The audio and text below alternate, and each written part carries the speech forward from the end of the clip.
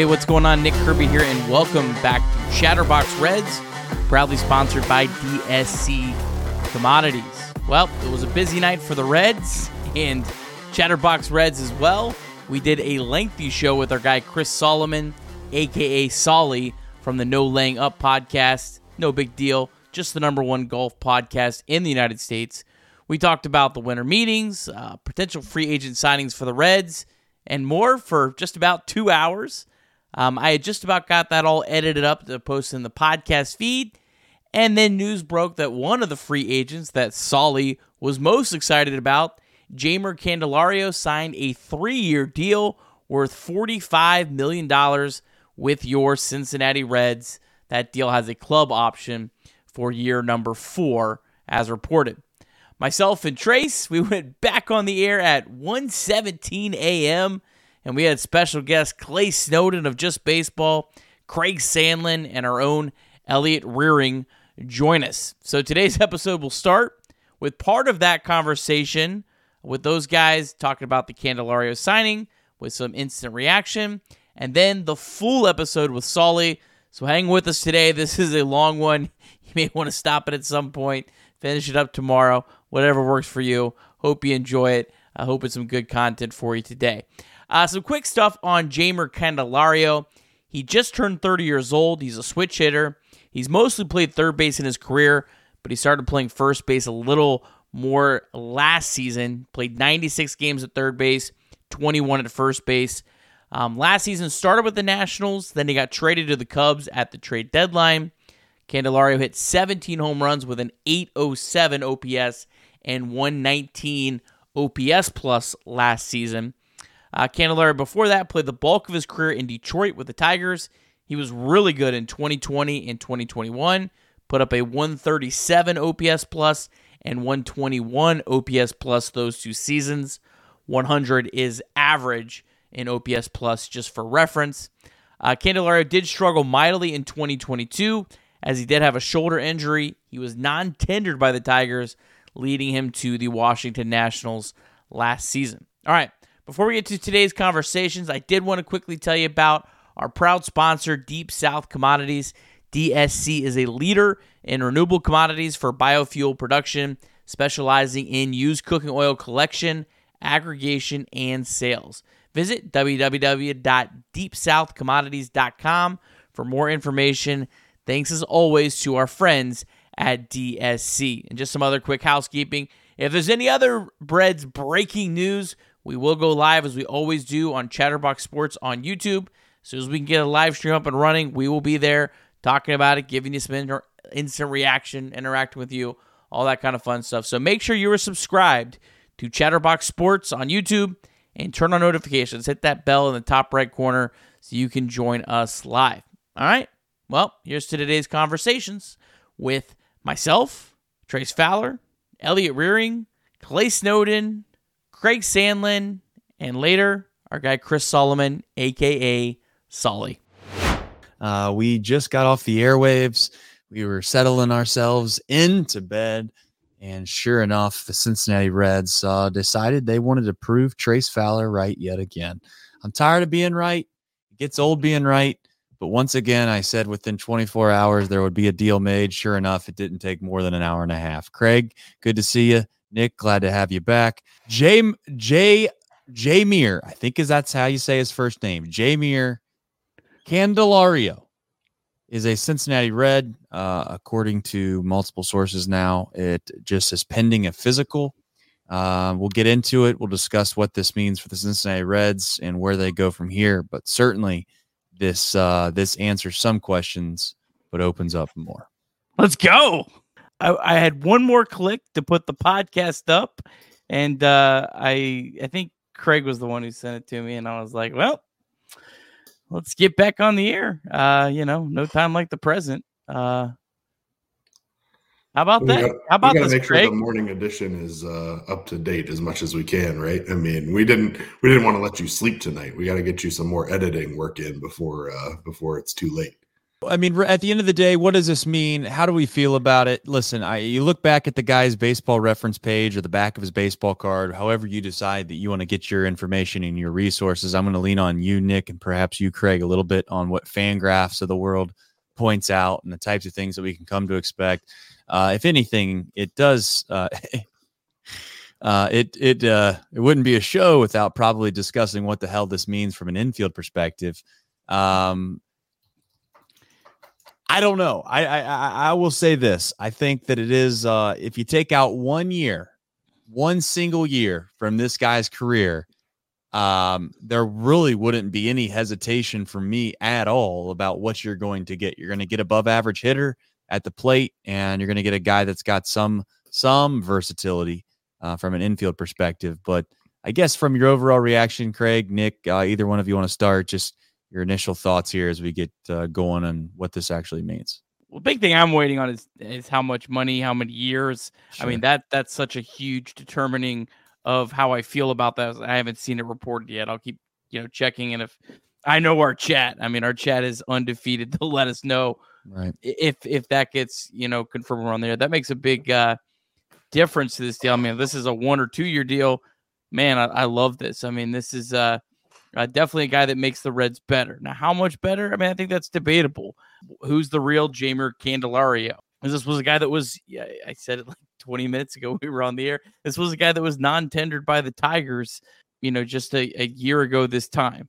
But he had a great year. And then the 2 years prior to that, 2020 and 2021, he's a really good hitter. I think he tapped maybe even a little bit more power into Great American Ballpark. But the Reds are better. And, for the whole, are the Reds going to do anything? That's 1, 2, 3 legitimate big league players that the Reds have signed and committed a decent amount of money to. Well, I think one of the things we've talked about with the pitching staff this entire offseason is that you can never have too much depth, right? And we saw it last year with injuries, not only in the pitching rotation, but in the infield and outfield as well. So if nothing else, this gives you flexibility to continue the conversations that maybe you're already having regarding Dylan Cease, maybe regarding some of the other pitchers that have been referenced on social media regarding Reds having interest. So, whether that means that Jonathan India has been a piece that's been discussed and they wanted to have that flexibility, or maybe it means that one of the minor leaguers that they had projected to come up in the next year or two is going to be a part of that deal. And they want to have that flexibility to be able to move on to that. And still have the depth to be able to support the infield for years to come. So I wouldn't be shocked if this is the last domino to fall, obviously. But to me, it kind of signals that maybe there's more on the horizon. I'm not sure if anything's out there yet, but projections had Candelario in the 10 to 12 million range. Again, we'll see once the numbers come out where that actually falls. 10 to 12 million feels like a lot to pay for flexibility. What I like about this, and Nick Kroll talked about it the other day, is having switch hitting and flexible players, right? So what Candelario brings is the ability to play potentially every position in the infield from either side of the plate. And, we had a number of players last year, the Reds did, that quite frankly had to be platooned. And if you looked at Candelario's splits, he hit lefties and righties pretty well. I mean, his splits are not very different from both sides of the plate. So when you add that kind of ability to be able to plug him in no matter who's on the mound for the opposing team and give guys days off, maybe sit them during slumps, whatever it may be, I think Candelario gives you a lot of flexibility.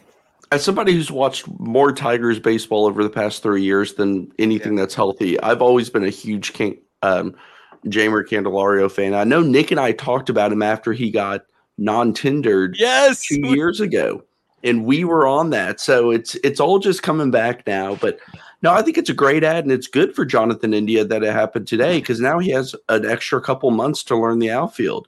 He has an extra couple months to figure out a different position if need be. At the end of the day, this was a weak free agent class, and they went out and got a bat that was one of the best available. Like, I don't see an issue with that at all, especially if you just plug him in at DH.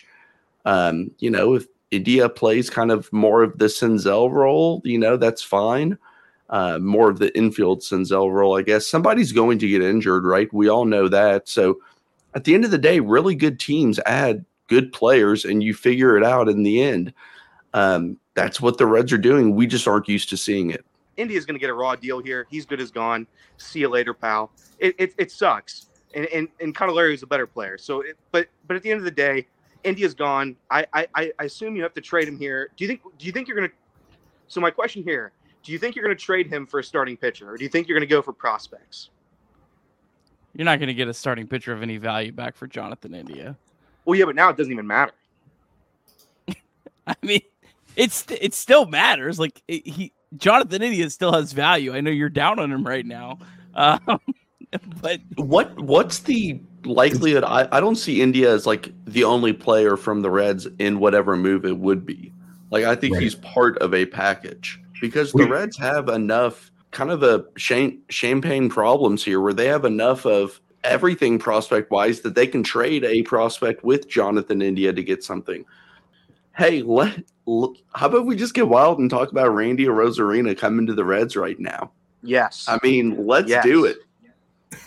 I mean, we already know that the White Sox are planning on completely rebuilding and moving on from some of their younger players. So maybe it's an opportunity to bundle him with some of the prospects that have been conversated about for Dylan Cease to move him along with some of those prospects to the White Sox.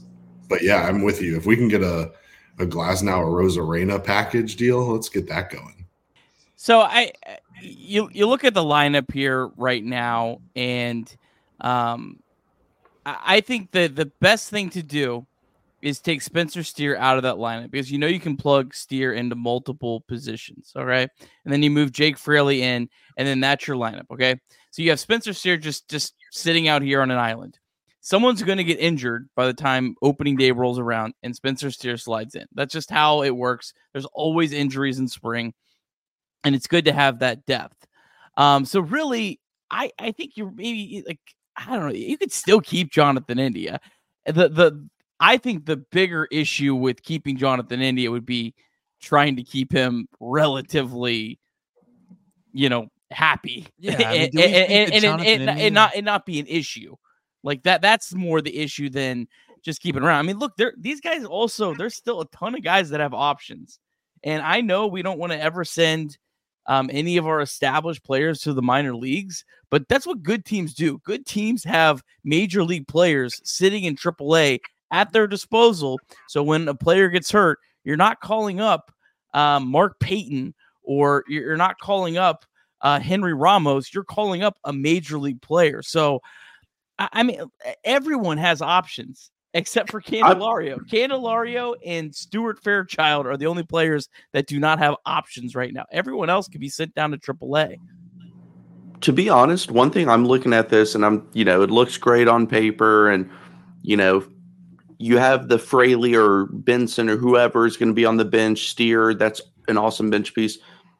I hope Will Benson plays a lot of center field this offseason or works on center field a lot, because I know we don't want to have the conversation, but I don't think that there's a non-zero chance that TJ Friedl is not the player that we saw last year. I think that was like the ceiling of what we see. And if he comes down to being more of a blah player like that, that's okay. The lineup's good enough that you can withstand that. But how much better can the lineup be if you could put a Benson in center field and then get Fraley in this lineup with Steer or something along those lines? I'm just saying, I don't think TJ Friedl is like automatic 3+ win player. I mean, he was 4.5 wins, whatever he was. I don't know if we're going to see something like that a lot again. Now, he benefited a ton from that second row at Great American Ballpark home runs scraping over the edge. In reality, I don't think that he has that much power. Like, I'm just saying, there has to be some plan to center field if TJ Friedl does not produce at the level we saw last year. Well, it doesn't have to be TJ Friedl. It could also be Will Benson could regress. Yeah. It could be Spencer Steer could regress. It could be Matt McLean regresses. I mean, I don't think we think that happens, but I think 2 years ago, we didn't expect Jonathan India to regress, and he regressed. I mean, that does happen. This just gives you more flexibility overall.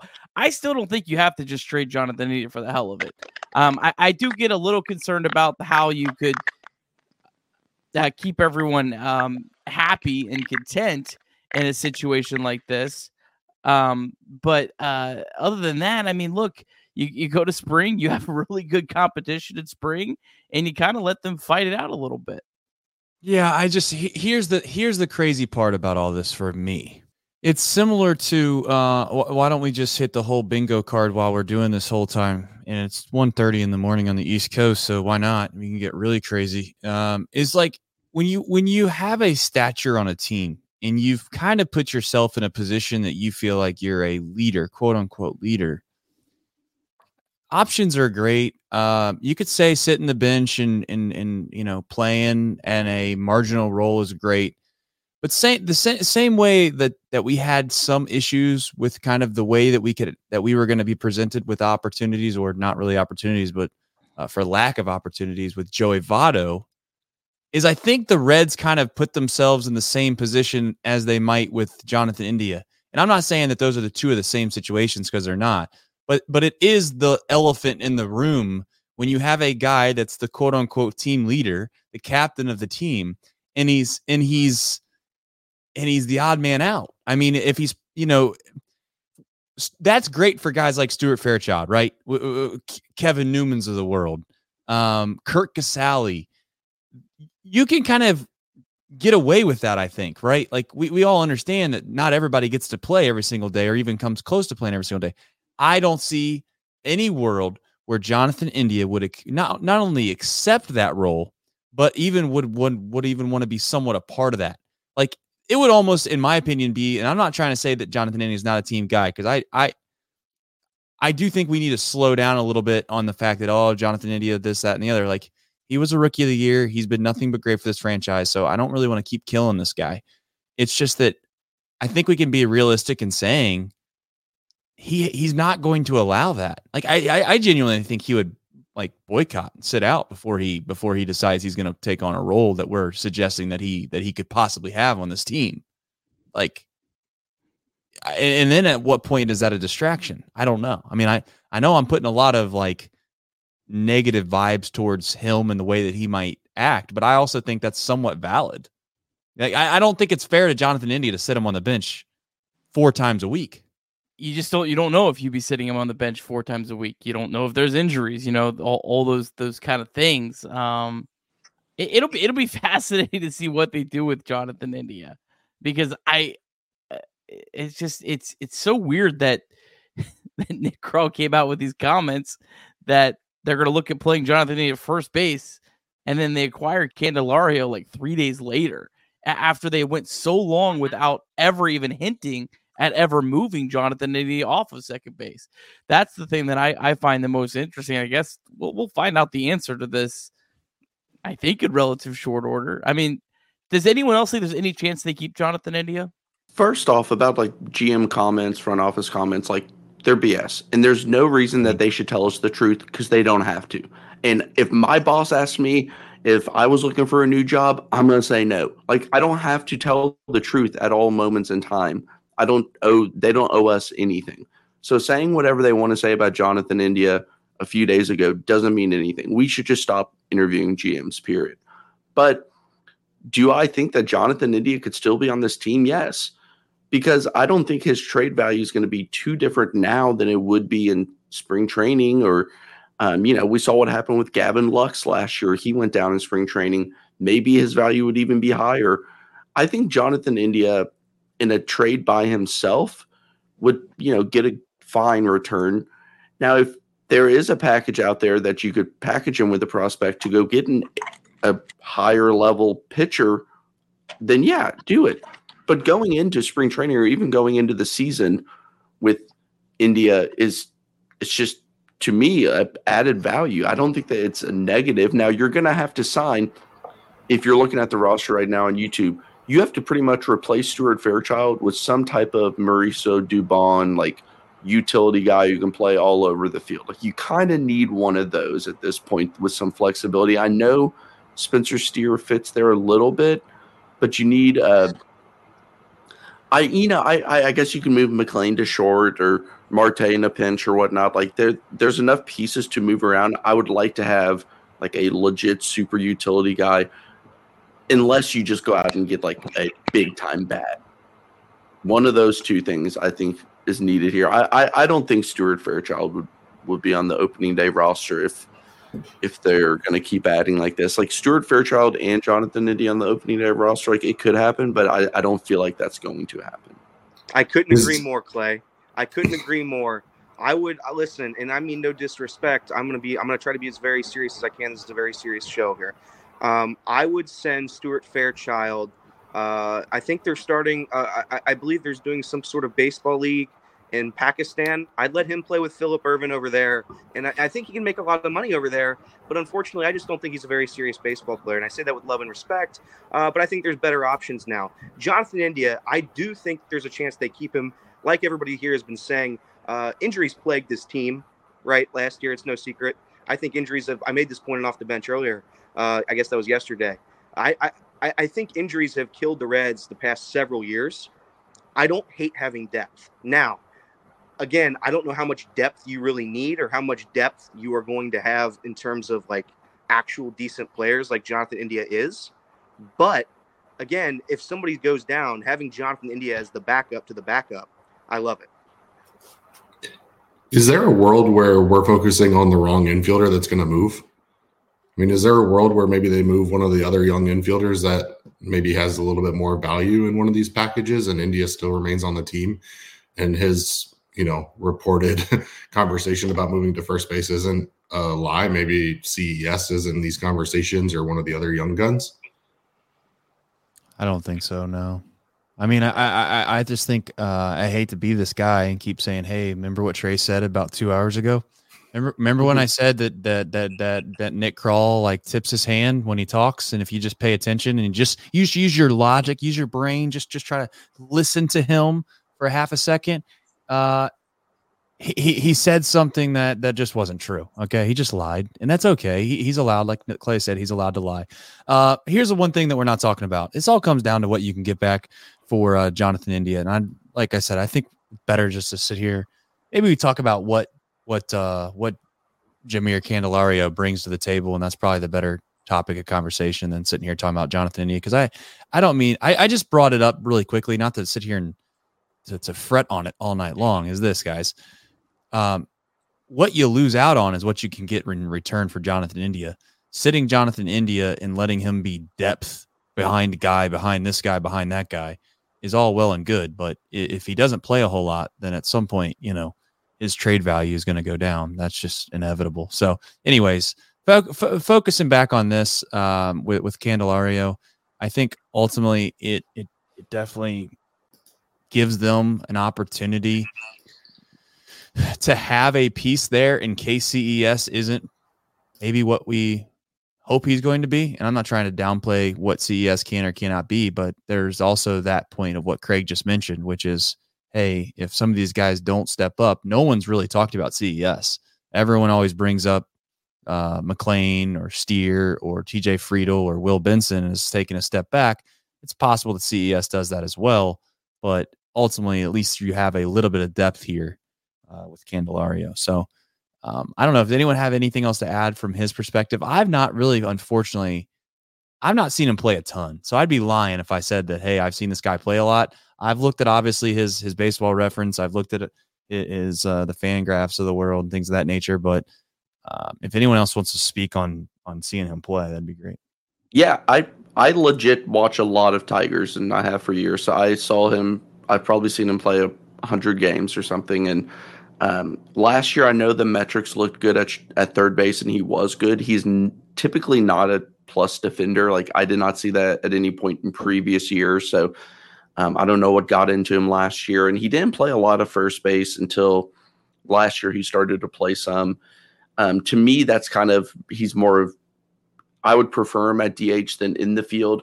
In terms of his bat, like especially when he was in Detroit, like I don't know if everyone knows like how hard it is to hit home runs there. It's just massive, and he was like the ultimate doubles guy there. He may have even like led the league in doubles or something ridiculous like that. I know Nick's going to fact check that. And he would have hit a ton of home runs there. He had an injury season in 2022. That's why his numbers dipped, and he ended up getting non-tendered because the Tigers really didn't want to spend the money. They weren't going in any kind of direction. They had a new front office. That's why he was moved on. 1 year prove-it deal with Washington, and he hit well. And at times it was a little bit streaky, and the power especially can be a little bit streaky. But overall, he's a good hitter with a great approach at the plate. He'll draw walks. I think he's about a 9.2% walk rate or something around there. He's just a damn good hitter is really what he is. And I think that the Reds got another bat that they can put in the middle of the lineup to second part of the lineup, depending on how things shake out. And I love the move. I really do. In 2021, he led all the major leagues with 42 doubles. So, yeah, I mean, right on with that. Since 2020, 110 WRC plus, 111 doubles, 11 triples, 58 home runs, 8.9 F4 during that period of time. So, I think I saw that last year he was projected he would have hit 30 home runs in Great American Ballpark. So he ended up with 22, would have been 30 in Great American. I've already got an article out on it. So if you all can help pay my bills and just click on the article out there, you can read all about him. Look at Clay. Oh, yeah, Clay. Where's that at?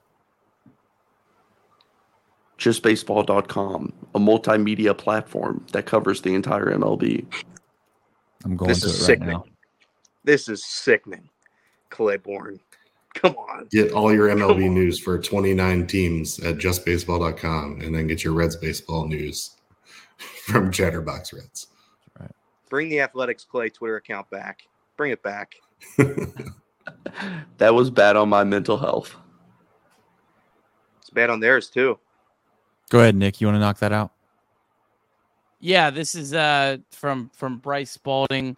Talking a little bit about what Craig just said about how he's expected for 30 home runs last year. I mean, if you look at his spray chart here, Bryce, as Bryce points out, a lot of doubles and doubles turning into home runs and that kind of stuff. And also, if you go even a little bit further back in 2021, he would have had 27 home runs at Great American Ballpark. So he probably has a lot more power than I think a lot of people might think, especially as it maybe translates to Great American Ballpark. But look, this is just another nice player.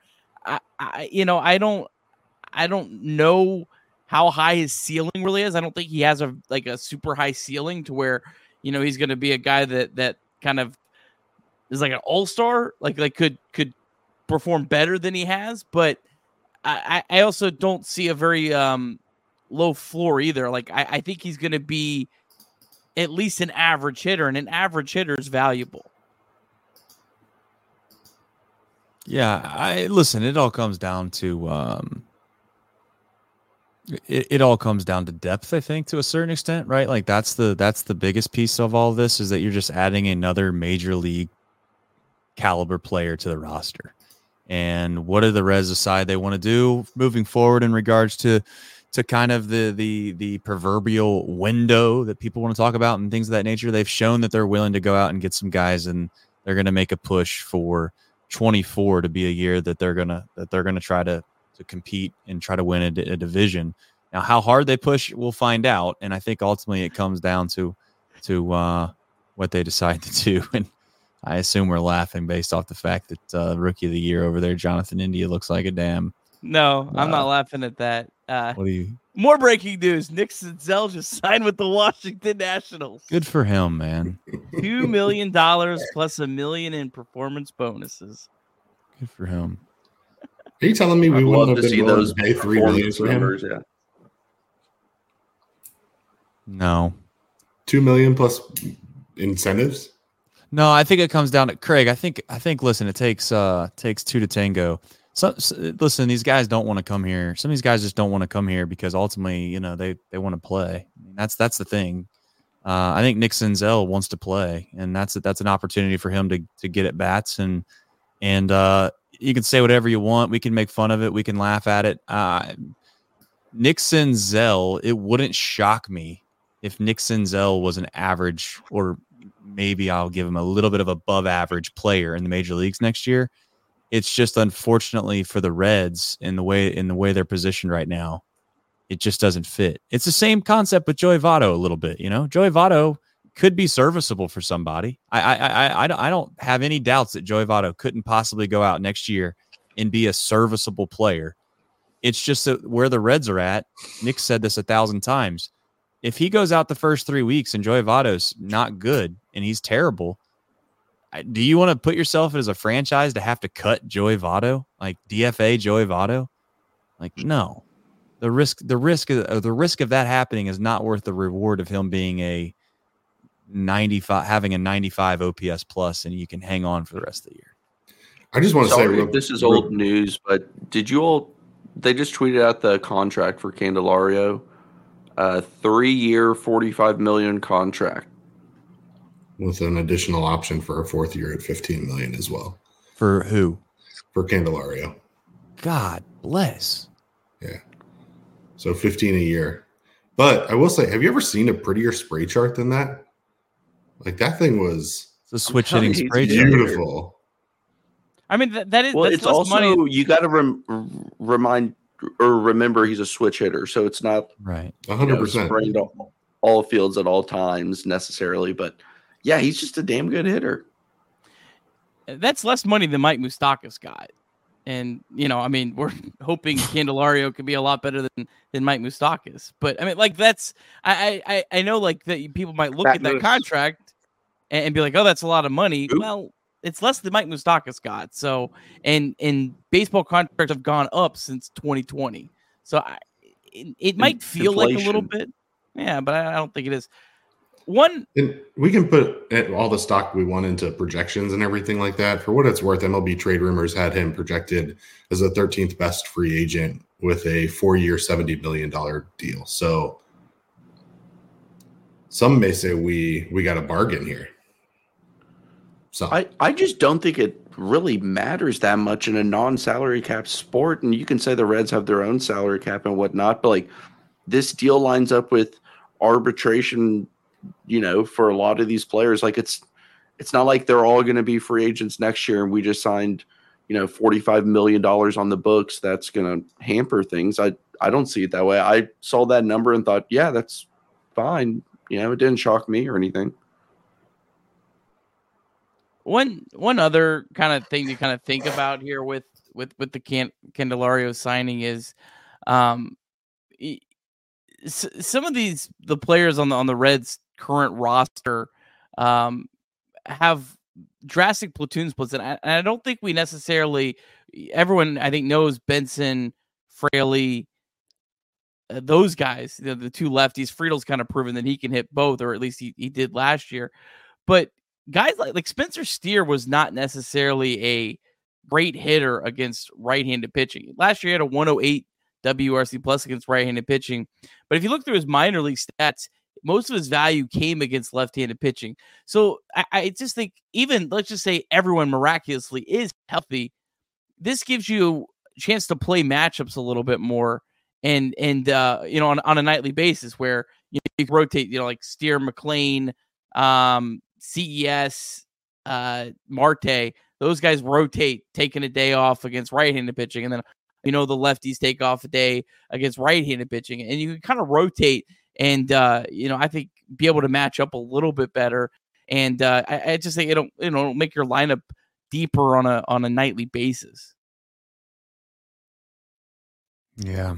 Hey, listen, there's some crazy opportunities that exist for the Reds that, I mean, we could do sports talk for the next 30 minutes. That would be hilariously absurd. And maybe it wouldn't be worth bringing up, but to sit here and suggest, I'm not going to do this because I don't want to, I don't want people to think we're being somewhat serious here, but it's not out of the realm of possibility that one of these young guys moves, whether it be our second baseman, whether it be our shortstop, or whether it be our third baseman, that one of those guys moves from their position as well and goes to an outfield spot.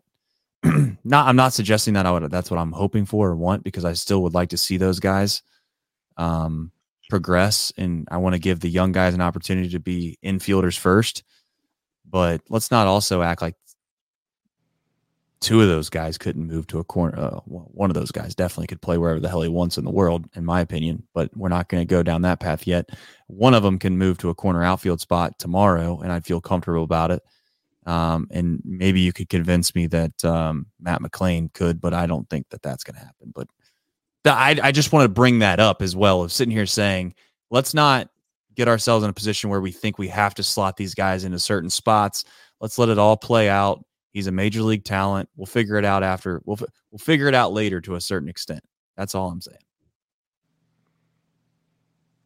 Nick, People when was are the last already time? upset about Candelario in the chat.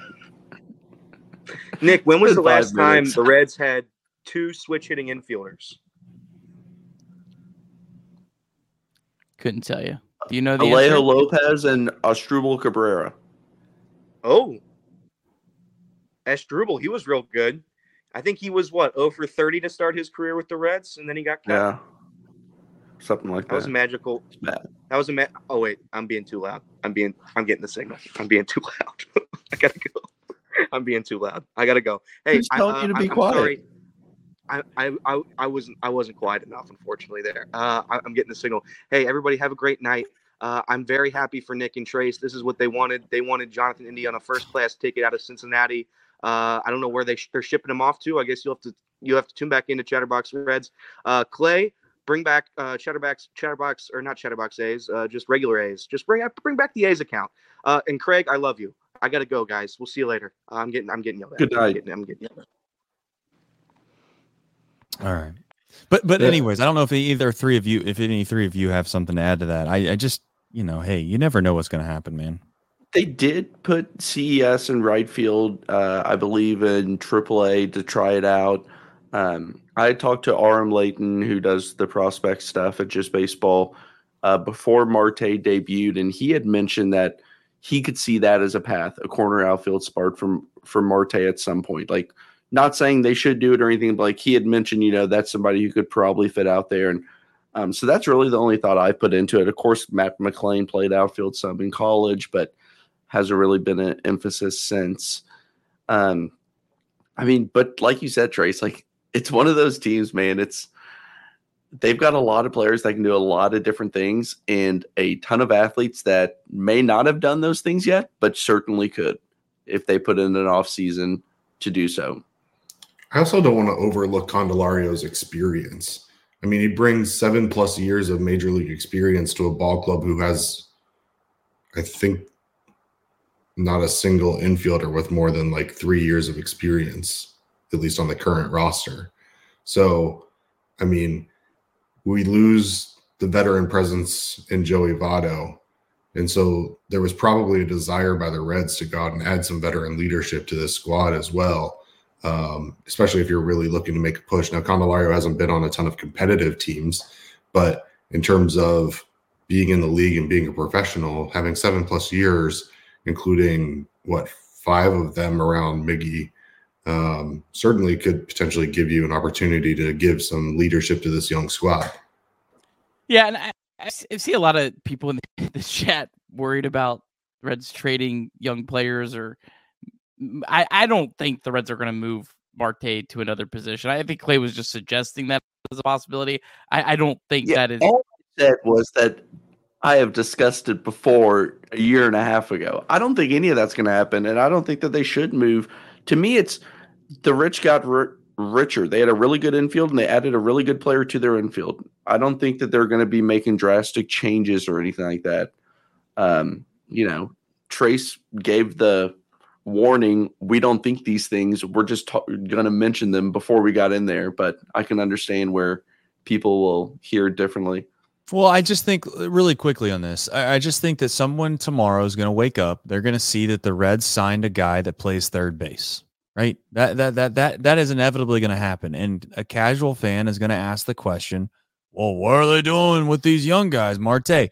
I'm just saying that, before we sit here and we pin these guys in as every day, whatever position you want to put them at, let's all just realize that there is some flexibility here.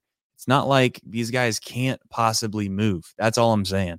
And is that plan A? No, that's not plan A. But if plan A always worked, then Nick Senzel right now would be in the All-Star game last year and he'd be playing shortstop for your Cincinnati Reds. That's just not how it goes. So ultimately, my point is let's just let the chips fall where they may in spring training. Let these guys go and play. Let's figure out how many of these guys actually are big leaguers. I think we all think that most of them are, but the fact is we don't know yet. I do know this. Candelario is a big league. He's a big leaguer, and that's a fact. And we'll see where everybody else falls in line as well. So, and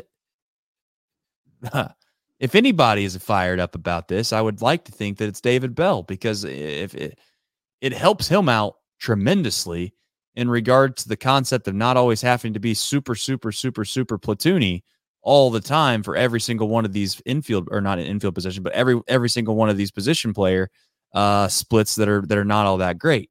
So, for people like me who can't stand the fact that the lineup changes every other day because based off who's pitching, this is a decent ad.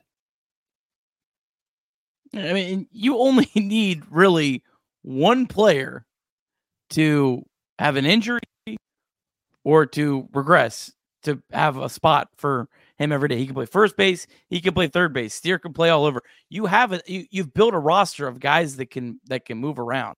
So you want to sign a guy like Candelario now and not get halfway through the season and be like, oh shit, we need a guy like Candelario, because we see how expensive players cost at the trade deadline. You spend your money now, you sign your free agents, and it protects you into the season. I'm not worried about at-bats. I think worrying about who's getting at-bats is the dumbest thing in baseball. Every single year, people worry about this, and 99% of the time, it solves itself. You can't have too many good players. You can't have too many good hitters. I think David Bell does a pretty good job of maybe his biggest strength is mixing and matching, but also doing it in a way where he seems to not have everyone hate each other. He seems like Will Benson and Jake Fraley have been great hitters, and those guys were platooned, and I don't really ever remember hearing those guys complaining about it or creating any sort of issue. That's, I think, what David Bell is really good at is putting guys in their role, explaining to them what their role is, and getting them to buy in. And he's going to have to do even a better job because the Reds have more good players now. To me, the one thing with this also is like the Reds are not stopping right here. They don't sign Candelario and say, that's it.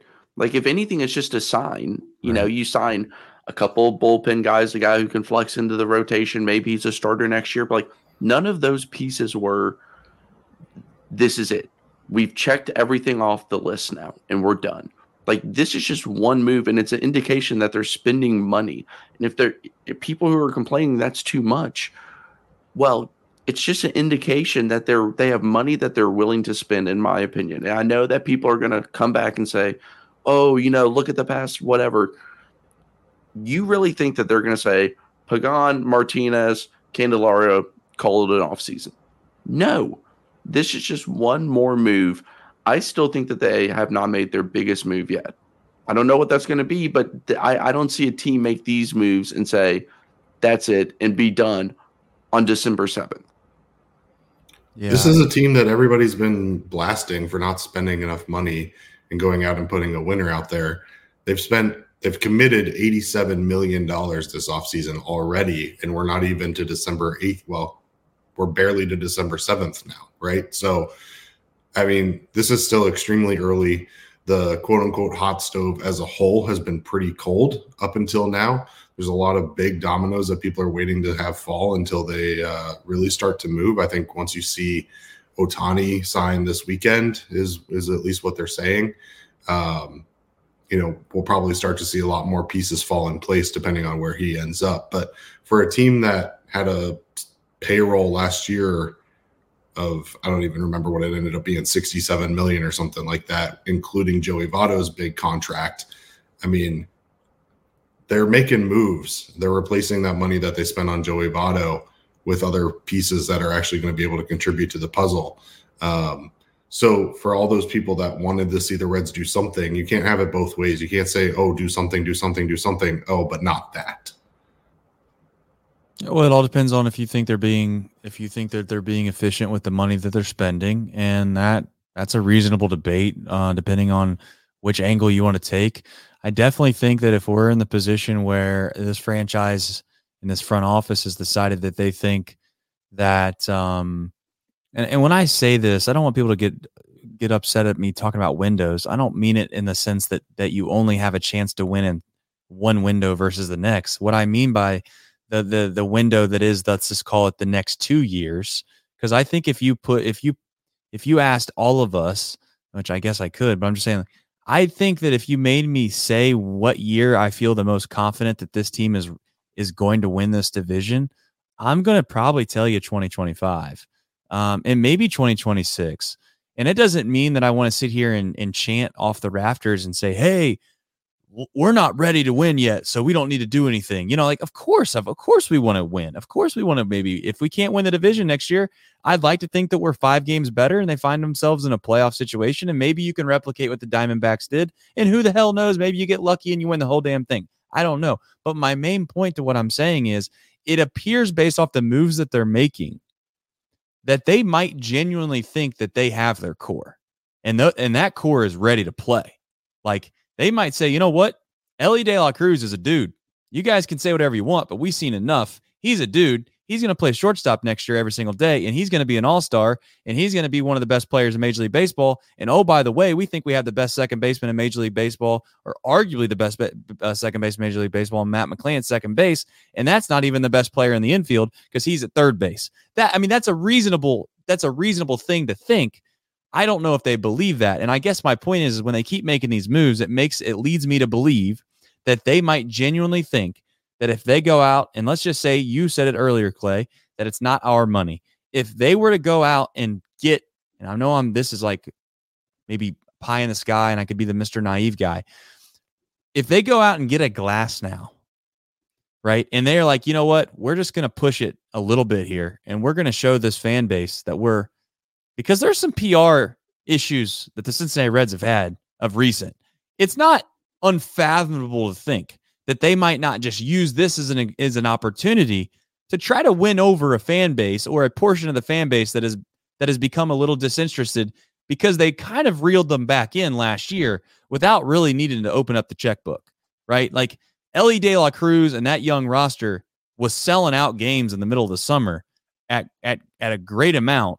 And that was money they never expected. So my point to all of this rambling is it wouldn't shock me in the slightest if they went out and got a Glass now. And it doesn't mean that they think they have to go all in and win it next year. It's just an opportunity, if anything else, in my opinion, to see what you have next year, give it a chance. And also, you can say whatever you want, but it is business after all. And that's not a bad PR move, is to go out and spend extra and overpay for a high risk, high reward Glass now move. A little bit about the Candelario deal too. Like, we don't really know what the market's looking like at third base. Like, Matt Chapman is not going to age well, in my opinion. He's going to get a deal that is going to be way more expensive and way more years.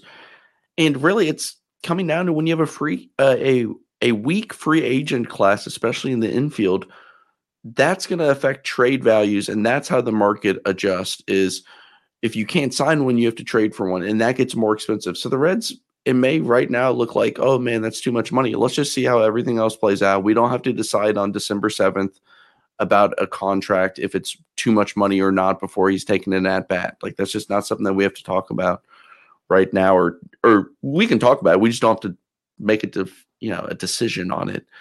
But yeah, in my opinion, Trace, like you said, it's just, I feel like this is not the biggest move of the offseason. I just don't feel that way. The Reds have something that a lineup that's has the chance to be special. And if this is all that they do, then all the people that are always in my mentions and your all's mentions telling us how much the front office sucks, like, I'll agree with you if that's it. If they just roll out a team and don't do anything else, but I think that they're going to do something else here. the biggest thing with these three signings is they're all short-term deals, which is what I've been saying all year. I want the Reds to be aggressive with short-term deals, even if they overpay a little bit. Rather overpay for a short-term deal than maybe underpay for something really long. But Martinez is 2 years, Pagan's 2 years, Candelario is 3 years. If any of these contracts completely don't work out, they're only a couple years. They're not going to set this franchise back, very far, and that's really important. The headline here is the Reds have spent $87 million, and it's December 7th. They've spent $87 million in free agency, and it's December 7th. That's the headline. Take it to the bank.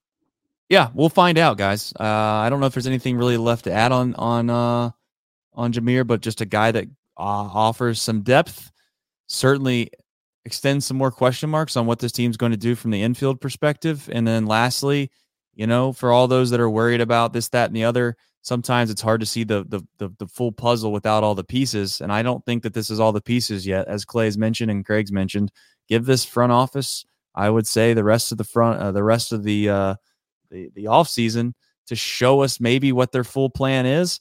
Because if they already, let's just say they already have some kind of a plan for a guy like Jonathan India, it always goes back to him. But I would be shocked, and it would be hard pressed for me to believe that they haven't had extended talks with a significant amount of suitors for Jonathan India, dating all the way back to last trade deadline. And they probably have a pretty good feel on what they can get in return. And my guess is they're probably using what they think they can get in return to maybe leverage that up against another deal to allow them to possibly get something else that we want, which is starting pitching. We're not going to be able to get rid of Jonathan India and get starting pitching for what you've always mentioned, Nick.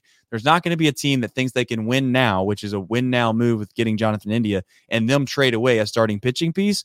But you could make the case that if they're able to get some prospects back, leverage those prospects to either deal those specific prospects or deal prospects that you think that you're basically going to replace out of your own farm system for somebody else. That's how you could do that. So let's just be patient, show a little bit of restraint on the idea of acting like, oh my God, they went out and signed a first baseman or a third baseman, and we still don't have a starting pitcher. We don't have an outfielder. Just pump the brakes. We got a big leaguer. He didn't cost any prospects, and all it was Bob's checkbook, which everybody wants to spend anyways. Wouldn't be the offseason without Nick Kirby. Things are heating up when he's trying to break the world record of podcasts in a week on the Cincinnati Reds, and I think we're getting closer by the day on breaking that record. I'm finally here, though. I am finally here. I've sat a few of these out. I try to be a good parent in the offseason, take your kids to practice, try to be there. Herd cats is what they call coaching at the 7-year-old level, if those are wondering for basketball. But nonetheless, Solly joins us. Many may know him maybe from the No Laying Up podcast, but he's tired of golf. He didn't say that. I'm saying that for him. I said it. So he's gonna talk a little Reds baseball with us. You have, as always, Nick Kirby. Gentlemen, the winter meetings, I don't know if you can say they're heating up. Mr. Meter down there at Reds Fest told us it was basically just a bunch of glad handing going on down there anyways. And now that the invention of technology called cell phones, they can just text each other. They don't have to actually get in the same room anymore and try to iron out this stuff. But it's starting to move. There was a well, I don't know if it's been official. You guys may know. I've been off the beaten path of my cell phone for a few hours, but it looked like the Yankees were going to land Soto, and it appears that things are starting to somewhat move. The Dylan Cease rumors are in full demand, it seems. And then obviously you have Glass now. His name swirls around from time to time. But gentlemen, first, before we get into the plethora that is, what can the Reds do this offseason? Who should we go after? What options do we have? I guess I'll just ask you how you're doing, whether I care, the chat cares, who cares. I'll ask you anyways. How you guys doing?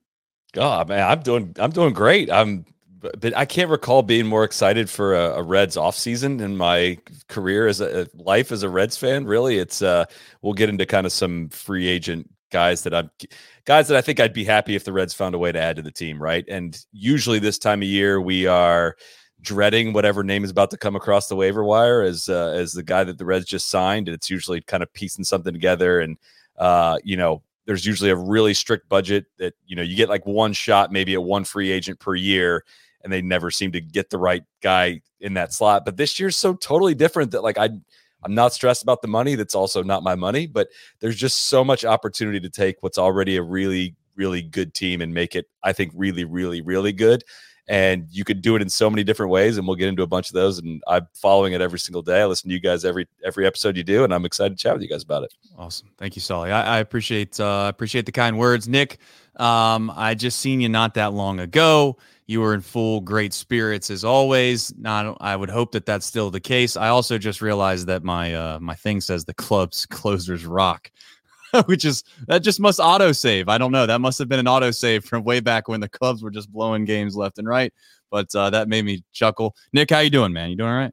Well, that must have been that. Was that the first weekend in September? The back-to-back, back-to-back ninth inning games. Seems like a Nick Martini thing. If I can remember right. I definitely think it was a Nick Martini thing. That might have been the famous quote of the Pfizer Martini quote. That might have been where that resurrected from. But Nick, I don't know if there's somewhere specific that you want to start, but ultimately, obviously, we're in a position now where, I don't know. We took a lot of guesses, Nick, on when exactly is the shoe going to drop? When are we going to start pushing the envelope per se on making moves? You've said it. I've said it. It's a long off season. Patience is a virtue at times. Many of us maybe failed to have that at time. But where do you want to start this rodeo? Well, I mean, the Reds have probably spent more than at least half the teams in baseball, like in free agency, right? I mean, there's just not a whole lot going on yet. I wasn't sure when Reds general manager Brad Meader was making those comments to us if that was just posturing or not. I do wonder, though, the thought kind of came to my mind. I wonder if like the executives across baseball are a little disappointed that there's not more action going on this week, where they put so much stock into this, where they're having MLB Network live in Nashville almost 24/7. I feel like they probably want a little more to happen. And I don't know. I think back to, remember the ugly season with the lockout. Right before it went in lockout, there was like this clock of all these guys that signed like Corey Seager right before. And it almost feels like if MLB could make some sort of clock to kind of make this, I feel like it would make the offseason a lot more fun for a fan to follow, at least. I don't know what they could do. I mean, they could obviously, I guess the MLB, if they put in like a pool of money or something goofy like that, I mean, then you'd get people that were they'd be upset about that. No matter what the league does, there'll be somebody that's upset. Maybe they can find a way to where you can incentivize some kind of trade or some kind of signing, that if you were to sign somebody in this time frame, then maybe you get some kind of complimentary pick late in the draft that maybe probably never ends up mattering at all. But who knows? Maybe that's the incentive that these GMs need to try to move the needle a little bit during this week. Listen, I've said it all along. If there's one league or one professional sport in the entire world that does a piss poor job of trying to market their sport, Major League Baseball is going to be near the top of the list. Now, whether or not that matters, I don't know. I mean, but like I've said a million times, one thing they could do, Nick and Sully, that would give you a little bit of life is release the schedule during this time. Do we need to find out the schedule in the middle of a pennant race? I mean, that's my point. Like, it doesn't. I mean, I guess you could say, oh, what about ticket sales? What about season tickets? What about the I don't. You could even run like a holiday sale right now if you're the Reds, or they just announced the schedule. But I mean, I'm not, like I said, I don't know anything about marketing. I know nothing about business. It would just seem to me like those things might make sense. But anyways, I digress. I'm not going to rant here before we get into too far into the show. I can challenge you on which sport does their marketing worse, because the sport I cover is currently going through. I don't even know what words I'm allowed to use on this show about what that's going through. So it's interesting to hear their perspective about a different sport. But I thought I was getting a release from that tonight. Yeah. Well, you don't have to worry about that. Luckily, Nick's going to save the day here. Nick, listen, there is I know Solly didn't want to use the term, but there is a list of folks, or players, I should say, that the Reds have an opportunity to get. There is a certain list that we assume And I guess I don't like saying that because it makes us feel like we're lesser than the other teams. But let's face it, I'm not going to be here and be naive. There is a certain list of people we aren't going to have an opportunity to go get. And those names are like Ohtani. And I would even say probably even a Bellinger. But you get my point here. As we progress through this, are you starting to feel like, and I know Solly certainly does, do you feel like there's a list or a shorter list of names that you're starting to get like, hey, these are guys that would get me excited, and these are realistic names? I think everyone I've put on the list that I think we'll look at eventually is somewhat realistic. Obviously, there's some high-end names in there, and obviously you can't sign all of them, but I think the Reds payroll is sitting somewhere around $67 million right now, if I have that right, something around that with projected arbitration raises and all that. So again, if you adjust like for inflation payrolls that the Reds have had over the last, like going back to like 2015, like at one point they got up to in 2023 dollars, $145 million payrolls, right? So in theory of amounts they've spent before pre-pandemic, which is probably a different spending world than what they're interested in right now. In theory, based on that, there's another almost $80 million to go before they would reach a previous high in payroll. So I don't think they'll get there, but that's all to show like you almost can't overspend this year and even probably into next year. Like they can't spend too much money. There's not enough roster spots really to fill in too much money. So I would like to see them get a big money guy, a big name guy. We can talk about the Glasnow thing, but I just don't know how many 1 to 2 year, 25-ish per year guys are still kind of sitting out there, right? A lot of the guys that are in that 25 million AAV range are looking at 3 to 4 year deals, and that's probably going to give a bit of pause. Nick, I know you've been all over this one of like, do whatever you want with these next 2 years payroll. I mean, and they have so far. Like, is Emilio Pagan worth $8 million a year? Like, probably not, but hey, he makes the Reds better, right? And it doesn't really matter because they're not butting up against any kind of number that scares me in any way. And that move should not prevent them from adding or retaining the talent to keep them competitive. That's the whole thing, how I approach, like I matter as a fan, but how I view the Reds approach into free agency and spending is, is there any move that has been made that's going to preclude them from either retaining talent that we would really like to keep or adding key pieces that they really need to add? I don't think we're anywhere close to that. Yeah, I concur with all that. The Reds in history have not made their big signings till closer to Christmas. So it's still early, based on what the Reds are. It just seems like right now everything's held up on Ohtani. Like you're not going to see a whole lot of big multi-year deals. Now there might be some of these guys that are, going to say, hey, this is a good value for me on a short-term deal or a lower number, and they're going to go. But everyone else thinks that they can get more. Even some of the trades, like it sounds like the Dylan Cease talk has kind of calmed down a little bit because the White Sox are like, well, let's wait till Ohtani's done because we might be able to get a team that feels a little more desperate after Ohtani goes, one of the big players that are in the market for him. So it's a huge domino thing, right? I mean, if like even somebody like Candelario is probably waiting to see like, all right, if so-and-so whiffs on Ohtani, like, a big market team is going to have some money to spend potentially. Like, what's the point in going and signing for $39 million 3 years with a Cincinnati when, the Dodgers might have 45 for me here in a couple weeks if they really miss out. So it's affecting pitching and hitting markets. I really do think. And, that obviously with the few Japanese pitchers that have been posted as well, there's just some huge, kind of dominoes that need to fall before the rest of stuff can fall. I'm surprised there's been as much action as there has been, honestly, on the Red side, at least. Yeah, I was surprised both of those deals happened last week. I feel like if they had happened like on Tuesday, it'd feel a little bit more like, hey, we're right in the middle of the winter meetings, but it kind of happened right before like Reds Fest, which I know, Solly, you're out of town, but like here, it kind of almost felt like some of those kind of got swept under the rug a little bit, which is wild because this is legitimately two of the bigger free agents the Reds have signed. Like the Reds don't sign many free agents, especially free agents like Nick Martinez is making $14 million next year. That's significant for at least this franchise. 100%. And I look, if I'm looking at what they've spent so far, $22 million for 2024. Like, do I think they could have got more wins above replacement for $22 million? I do, but at the same time, we need them to add reliever, and I mean, stuff's expensive, man. It's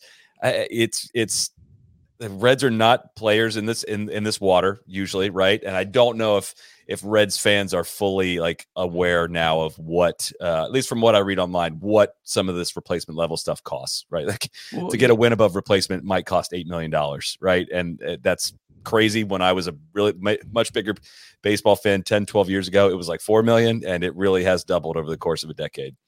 Yeah, what did Eric Fetty sign for 2 years, 15 million? I mean, like, he's a guy just coming back from Japan, had one good year in Japan after a lot of bad years in the majors, and he's getting 15 million guaranteed right off the bat. So yeah, I mean, contracts just probably whatever people are signing for, you should say take half of that, and that's probably about what like the normal thought process is what we think a contract would be valued at. Which I said this to you earlier this week too, is there's people out there that think Hunter Green $16 million in 2028 for his first free agent year is not a good deal. Yeah. I mean, think how good that has. I mean, of course he can get hurt, of course he could show up, but like that is probably going to look really, really, really good here in a few years. And if I'm the Reds, again, they're in such a ridiculously unique situation. I can't ever remember a time, definitely in Reds history, where they have this clean slate of truly choosing your own adventure, right? And having this run of guys all in the same window to say, like, all right, this really should be a long competitive window. And it's, again, if you game all this stuff out way down the line, I mean, there's opportunities to, I know this probably sounds sacrilegious now, and I know we're focused on 2024, but like, Ellie De La Cruz and Matt McClain are both Boris guys, and like they're just, I'd be absolutely stunned if either of them were here past 6 years. But if you had this middle infield depth that, hey, in 3 years, like Ellie's trade value is still probably going to be absolutely through the roof, right? And you can trade him and replenish a lot of other areas and replace him with up the middle infield depth that you have. Like there's enough stuff going on in other layers into the future that's like, hey, maybe we don't ship Edwin Arroyo out right now, right? I mean, like it might make the 2024 Reds better, might make the 2025 Reds better if he's involved with Dylan Cease, but like that may not be the right move. We got breaking news. Oh no. We got breaking news. Eduardo, not for the Reds. Eduardo Rodriguez and the Diamondbacks have advanced to discussions about a multi-year contract. A deal is not finalized, but the NL champs are among the finalists. I don't know. Resident Force said Erod to the D-backs, and I thought it was, and then I didn't read the whole thing, and now it's not finalized. Resident Force, you threw me off, but it sounds like it's probably happening, just like Soto's probably happening. Yeah, we'll find out. That's we talk about dominoes with Ohtani, but there is a second level to this that I think that could move the needle a little bit too, right? Like the White Sox can sit around and they can act like the Cease is needs to be at this value in order to move him. But if let's just say there's, I don't know, but I'll just say there's 3 really genuinely interested teams that are kind of at the table that are willing to start to give the White Sox close to what they're looking for. And then you add in the fact that Glasnow, let's say he moves off the board to one of those teams that was supposedly interested in Cease. The White Sox might be in a position now where they're like, okay, we might be a little more apt to try to move the needle here and move this along and get the deal done. So I'm all on board with the idea that Ohtani might lead the whole entire revolution of a domino effect of people moving. But as any other negotiation goes in life, as soon as you feel like there's an opportunity for something to slip away that you desire, it almost doesn't really matter what you had felt like before. You're in a new position. So I don't know where exactly the Reds are. And the $1 million question, in my opinion, and you'll never get a truthful answer out of Nick Krall and Meter and all these guys, is what do they truly believe they have for 24? If they truly believe that they could win 90 plus games with the core that they have, I think that they would be willing to move on someone like a Dylan Cease or a Glasnow, even if it hurt, and it's going to hurt. Like can we all at least agree on that? Like if we're going to get a guy that has struck 200 guys out for 3 straight years and has been a part of the Cy Young conversation, and he's got 2 years control, it's going to come at a cost.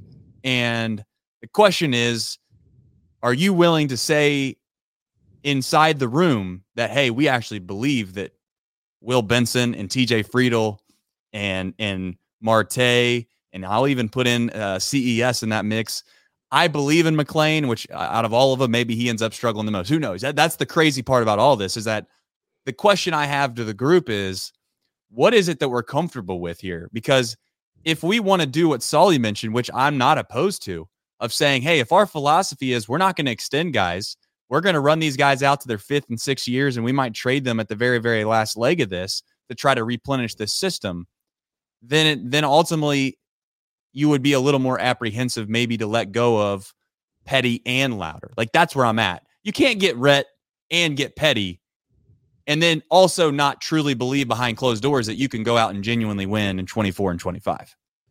Yeah, and maybe I used Arroyo. Maybe I should have said Collier in there, right? To say, like, maybe Collier fits the next window, the next role, the next phase better, and Arroyo is truly blocked for, I don't think he's MLB ready just yet, but starting in 25 probably is, right? And if you're asking, do I feel comfortable with it as it stands now? No, but I think there's some couple pretty simple moves they could make that I would start to feel really, really comfortable, right? Some kind of a big, dumb right-handed bat that's going to hit some lefty pitching that can DH against lefties and play a little bit of position stuff. Yes, another glove in the outfield. I still just don't love how the glove. I've been trying to find the righty hitting outfielder that solves a lot of our problems and can pick it in the field. That's something I feel like Reds fans are not talking enough about. Is like the Reds defense was bad last year, like really bad, and isn't really slated to improve a whole lot as it stands right now. Especially if they stick with Stevenson behind the dish, and they got to get better, either a lot better on offense or a lot better in the field, right? One of those two. I don't know if you can accomplish both of them with what's out there on the free agent market and how many roster spots they have, but if you get better in one of those, then I feel a lot better. Let me clarify. If you get better in those through only spending money, I'd feel a lot better about spending any prospect capital on something like Cease. But I still think, like, I'm not in a hurry to do Cease with what's out there on the free agent market right now. That's only going to cost you dollars, and they have those to spend. I'd much rather the Reds be going after free agents than blowing through the farm system. I differ a little bit. I don't think if the Reds are, projected right now to win 90 games, I'm necessarily saying, yep, I'm full speed ahead. I think you should always be playing the prospect game. I think you should always be thinking 5 years ahead. I think that's how, smart franchises work. The big thing that we don't know, though, is how many of these free agent pitchers are actually interested in coming to pitch for Cincinnati. That's the question, the answer that I don't know. Like a guy like Eduardo Rodriguez, the Reds have had talks with. There's been several reports of that. Would the Reds have to pay such a high premium for him to come pitch at Great American Ballpark that makes it not worth it for the Reds? I don't know the answer to that. Is that why they're looking more at the trade route? But yeah, I mean, if you're someone who's been constantly going after ownership, I don't know why I feel like if you say just go make a big trade, throw in all your chips on your prospect, I kind of feel like you're giving ownership a big pass on that. Yeah, the only pushback I would say a little bit here, guys, is like we're not going to be in a position to go after starting pitchers of the value of a Dylan Cease in the open market. It's just not going to happen. Yep. It's not going to happen. We're not in that boat. We're not a part of that. We're not a part of that elite group of franchises that can go do those things. So and again, this is where I'm a little opposite sometimes of the narrative of the prospect hugging. And I know that I hate that term, but I feel like that's the term that gets used the most, is that if you are consistently good at developing and you believe that your edge as an organization is to be able to find guys, scout guys, develop guys, and be able to churn that over. You just got fortunate. You got the number 2 pick. I've said all along, it doesn't move the needle a whole lot with me because ultimately at the end of the day, you still got to get the guy right. And there's a million guys to choose from. And I get it. Number 2 is a lot better than 15. But my main point to all of this is if it is, that's your strength, then you can be willing to say, you know what, if this is the question, this is why it always comes back to the main question of, do you believe behind closed doors? You're going to tell the public, of course you believe in all these young guys. Of course you think you're ready to compete in 24.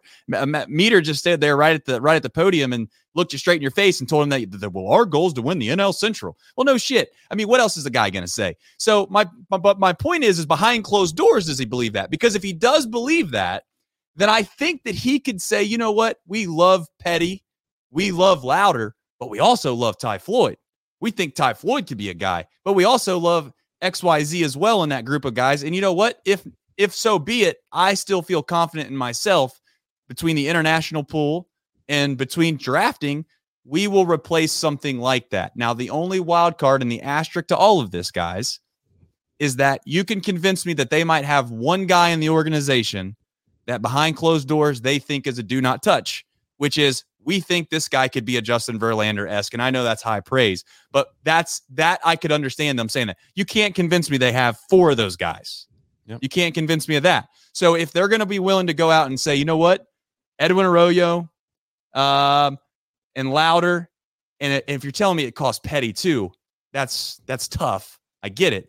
But my main point to all of this is that this franchise is not going to be in a position to go get a Dylan Cease. And not be and it's going to have you're going to have to pay via prospects and not the pocketbook. And that's unfortunately the facts. I wish, Kirby, we could go out in the free agent market and wait until Cease is on the open market and get him, but we're not going to be able to do that. So, my counter to that on the this guy and evaluating him is I think the Reds internally thought Nick Senzel was the absolute truth. And I don't think there was any reason to think otherwise when he was coming up. I think they valued Nick Senzel a hell of a lot higher than they valued Matt McLain this time last year. And this is why the numbers game matters. Having a plethora of prospects matter, because even if you're great at evaluating guys, every team's going to miss on some, even teams that are doing a really good job. And that's why maybe there's a guy that you don't believe in, and that might be the better way to look at it. Okay, I don't believe in this guy, we'll trade him, as opposed to saying, well, I really, really believe in this one guy, so I think I can get rid of this other guy that I like. That's where I think you kind of get into a dangerous game, and you cannot miss. You make a trade for Dylan Cease, and you give up 4 really good prospects, you cannot miss. The Reds did that with Matt Latos, and they didn't really miss. It really wasn't that, overall that ended up being, and Matt Latos ended up having couple really great years, led to a 97 win team. And again, I don't really love Matt Latos, not going on that road tonight, but that they didn't really miss on that. Rizani Grandal ended up being really good, but it wasn't one of these set the franchise back. But man, you could miss on that, and Cease comes, and Cease isn't really all that good, and you give away 2 pitchers that are all-star pitchers, and it sets your entire franchise back. It does. Tyler Mahle trade. I mean, for Minnesota, right? I mean, an injury, and all of a sudden you're like, well, geez, they got, not only did they turn Hajar into Will Benson, they got Spencer Steer and CES out of that. Like, hey, I'm with you, Trace. We're not going to get a Dylan Cease on the free agent market. At the same time, the only way the Reds are going to build competitive teams this year, next year, any year is through like a significant amount of homegrown talent, 6 years controllable, right? I mean, it just a small market team that it just so much has to come from that, because the Reds are never going to be able to pay $10 million per at every position on the field, right? That's just not going to happen. So you have to have these windows where, 6 years of control of somebody is so much, and there's so much value in that, right? So it's like, hey, is 6 years of Chase Petty worth 2 years of Dylan Cease, even like straight up, like hand in the bush, whatever all that phrase might be. Like, of course, right. Like the immediate payoff is nice. And at the same time, it's like, it's really hard to watch a guy go and tear it up somewhere else and miss out on a lot of years of control. So it's tough. Now, all that being said, the Reds have such a solid and deep core right now. They're not, if I'm looking at like the prospects that are on the verge of making the team, or even around high A, there's no one in particular that we're really waiting on. Like, once so-and-so gets here, that's when it's go time. That tells me they have some capital to spend, right? I mean, there's some weaknesses in starting pitching, and I'd hate to deal from that depth, but like if we're talking about filling in the top of the rotation, and a totally separate conversation, if we could talk about filling in at catcher, I'd be super interested in moving prospect capital to fill in one of those two things. That's the tough part, is what are they going to do with the catching situation? I don't know. You and me both sounds like are on the same page there. I don't want to kill our guys. I'm really trying not to do that as much anymore. I'll do it during the regular season, and I don't know. Is Kevin Newman still on the roster? I don't know. I don't think he is, but still available. He's still available. I wonder why. They put out the Reds did a little cute little thing on social media today. I don't know if you've seen it, but they put like a fake lineup card out, and they were trying to be funny or whatever. And I almost commented on it. No Kevin Newman, no problem with me. So anyway, back to my point here to you two is that, listen, we can't. All I'm saying is I'm all for the prospect game. I'm not naive to it. It all comes down to what's a fair deal. There's risk reward in all of this. I do believe in positive momentum, though, guys. Like, I do believe in that. And you can say whatever you want, but if you go out and get a Cease, and you can say it's a pipe dream, Cease, like Evans obviously said, it's not a pipe dream. Like, if you believe, put it this way, if you believe that this organization has as many prospects that we believe in as we do, they're not all going to play for the Cincinnati Reds in the big leagues. It's literally impossible. It's literally impossible. There's not enough spots on the roster to play. This isn't a football team. There's not 22 people that get to go out there on both sides of the ball and play in the same game. So having said that, then at some point, I think we all can agree that, and I'm going to put my full faith in Nick Kroll until he just burns my ass. But if he believes that, hey, I want to keep building this momentum, and Dylan Cease is going to do that. I mean, you can say whatever you want. He would be arguably, he's the opening day starter. Day one. And that's not a simple thing to go find. And I love Hunter Green as much as anybody, guys. Maybe I don't. But hey, there's not a whole, like, let me say, if we send Hunter Green to another organization, I can tell you right now, they ain't going to be on the message boards jumping for joy, acting like they got Dylan Cease is what I'm getting after. So I'm just saying, like, you can shake your head. You guys can cry. We'll see. I hope I'm wrong, and I hope Hunter Green goes out and shoves, but he hasn't struck 200 guys out for 3 straight years. He's not been a part of the Cy Young conversation. I know that. So let's not sit here and downplay what Dylan Cease can be, is all I'm saying. I would be 1 billion times more excited if the Reds acquired Hunter Green with 5 years of control than Dylan Cease for 2 years of control. And you're and that's fine, but that's the same mouth that also told me that Will Myers was going to have a higher thing than Spencer Steer. Like, you know what I'm saying? Like, it's not a guarantee, or else we would all just go out and figure out exactly who it is. I'm just painting the picture, the full breadth picture here, that, hey, let's not downplay what Dylan Cease can be. That's all. I think two things. If it was 3 years of control for Cease and not 2, I think I'd feel different about it. And there's just enough from 2023 from Cease that makes you just question whether or not he is top of the line starter 2024 and going forward, right? I mean, obviously 21, 22 were like out of control good. What was it last year that made you think that? I mean, if you look at his like baseball savant page, seeing expected ERA go down, like almost everything went down. He had capacity. 2 really, really bad starts. Really, really bad starts. And listen, I'm not suggesting that it does count, but I would ask you, Sully, as a golf guy, would you rather your year where you're top 5 in 2 of the majors and you have a chance to win 2 majors and then just miss the cut in the other 2? Or would you rather go out in all 4 majors and finish top 20? That's my point. Like, I get it. You're getting a top line guy. There's only a handful of these guys in Major League Baseball. He is one of those that I would argue that if it came down to a 1-game situation, he's on the short list of people that you would want. Seriously. And this is where I have to throw my hands up and cede like to the scouts. Like, I can't tell you why his 23 was different than 22, right? And did the Red? Is there something that explains that? Probably. That they would know that much better than we would, right? About whether or not there's an arm problem of any kind or a technique change.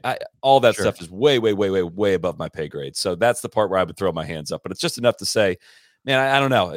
If you give me 2022 Dylan Cease, go look at that baseball savant page. There's a lot of red there, a lot of red in almost every category. And like, he just ends up being kind of pedestrian in a lot of categories. I mean, his K rate is still really good, whiff rate really good, but walk rate, expected ERA, all that stuff just gets kind of it's not shut down. His 2023 was not shut down. That doesn't mean 2024 is not going to be shut down. Hunter Green's 2023 was not shut down. I think he's likely to improve upon that in 2024. So I don't know. There's no sure things in baseball, especially with pitching, and that's just where I get apprehensive. But at the same time, if Dylan Cease was on the Reds starting next year, I'd be pretty freaking excited.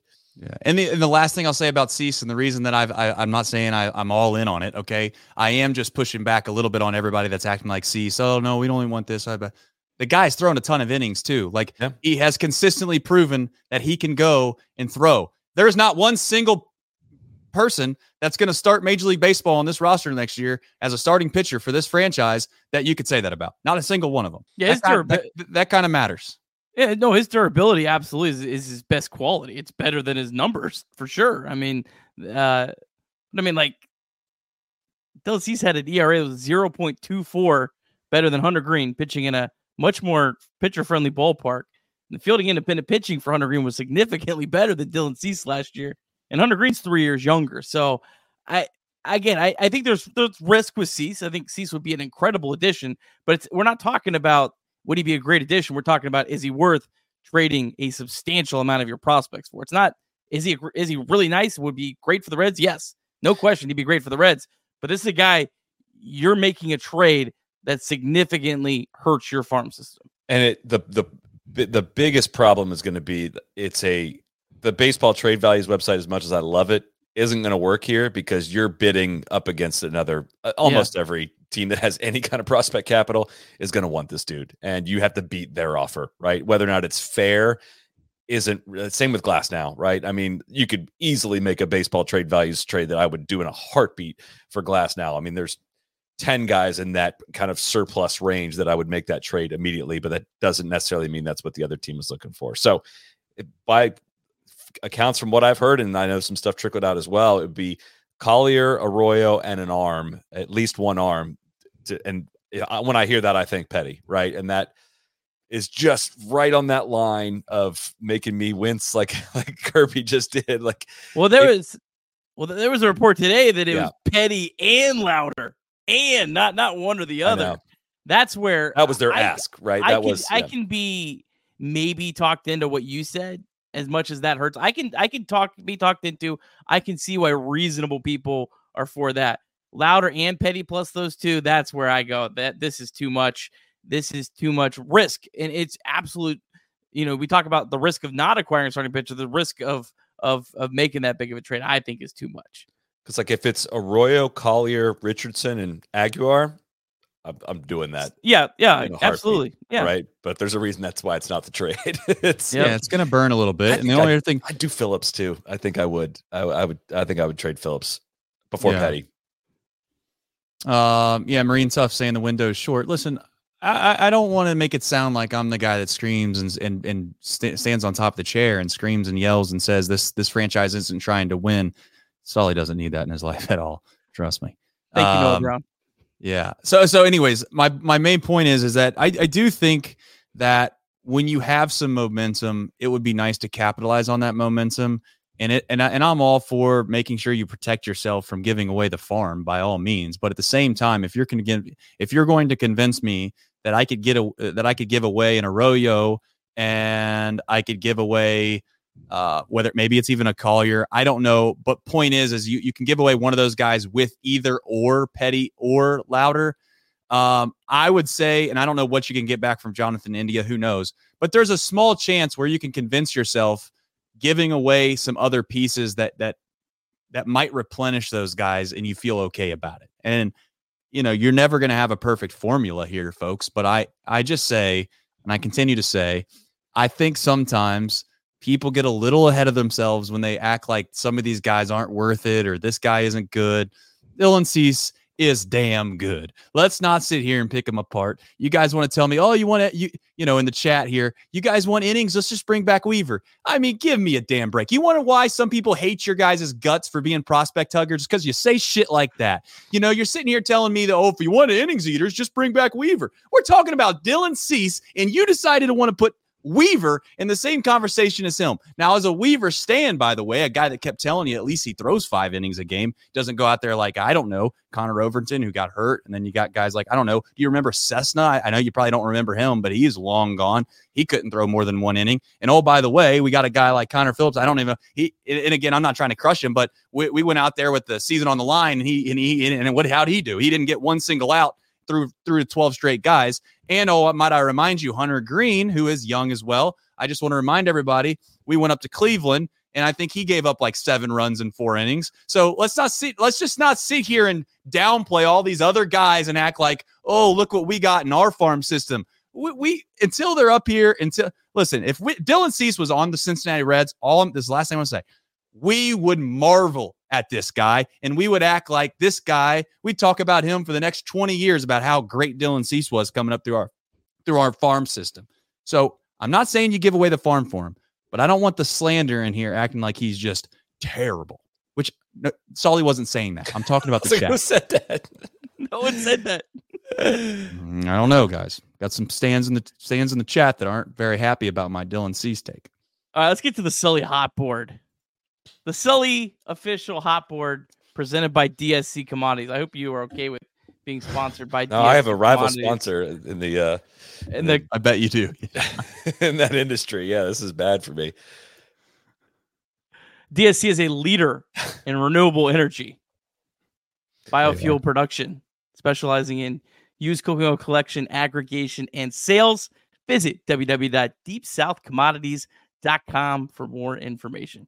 All right, Sully. So, just want to go in order here, or what do we want to do here? We can. Yeah, these are not in any particular order. I was in your guys' chat last night, just blowing you up on like talk about this guy. We got to add this guy. This is just the guys that I think are what I'd rather sign Ohtani and Jordan Montgomery and all of these guys, like Bellinger, of course. But I'm eliminating some names from the realm of possibility. Some of these are maybe on the stretch edge of possibility, right? I mean, Eduardo Rodriguez there, that'd be the biggest free agent contract the Reds have ever given out. But cannot imagine, again, like I said earlier, I cannot imagine a better time to actually do that, right? I believe you put up there, these are the MLB trade rumors free agent projections, which I use the Fangraphs one, which have been a little low on most of what's gone through so far. But again, at least on the Reds ones, that's probably, the GABP effect of needing to overpay guys to get them to sign, 1, early to come to and 2, to get them to come to Cincinnati. But guys that I think would make the Reds a lot better. I think if you sign Eduardo Rodriguez, which sounds like it might be out the window by the time we got to this part of the show, this was part of a grand scheme I had of then if you sign Rodriguez, you have 4, decent to very good lefties in your 6 to 7 man rotation, which is probably too many. And that then makes it possible to move somebody like Andrew Abbott in a deal for Tyler Glasnow and Randy Arozarena if he's available, right? That was a grand scheme play of all of a sudden one of your young lefties, Williamson or Abbott, and Abbott carries a lot more trade value, becomes, basically if you're subbing in 4 years of Rodriguez for 6 years of Abbott, plus getting a year of Glasnow and 3 years of an outfielder like a Arozarena, that gets really interesting to me. It'll take some more prospects to get that deal done, but that was kind of the grand scheme I had with that one.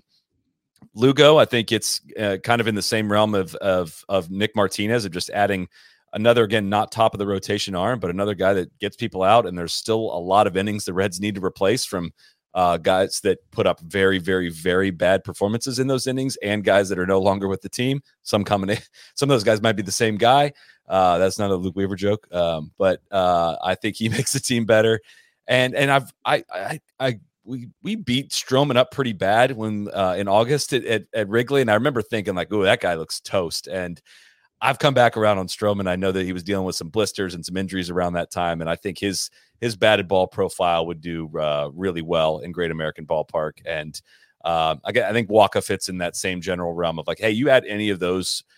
Rodriguez is a different level than the other 3, and I think if you add any of those other ones, you just get a lot better through depth in that area. So those are the pitching guys. I welcome any comments on any of those. I'm the only one that I'm and this is all obviously speculation. There's nothing.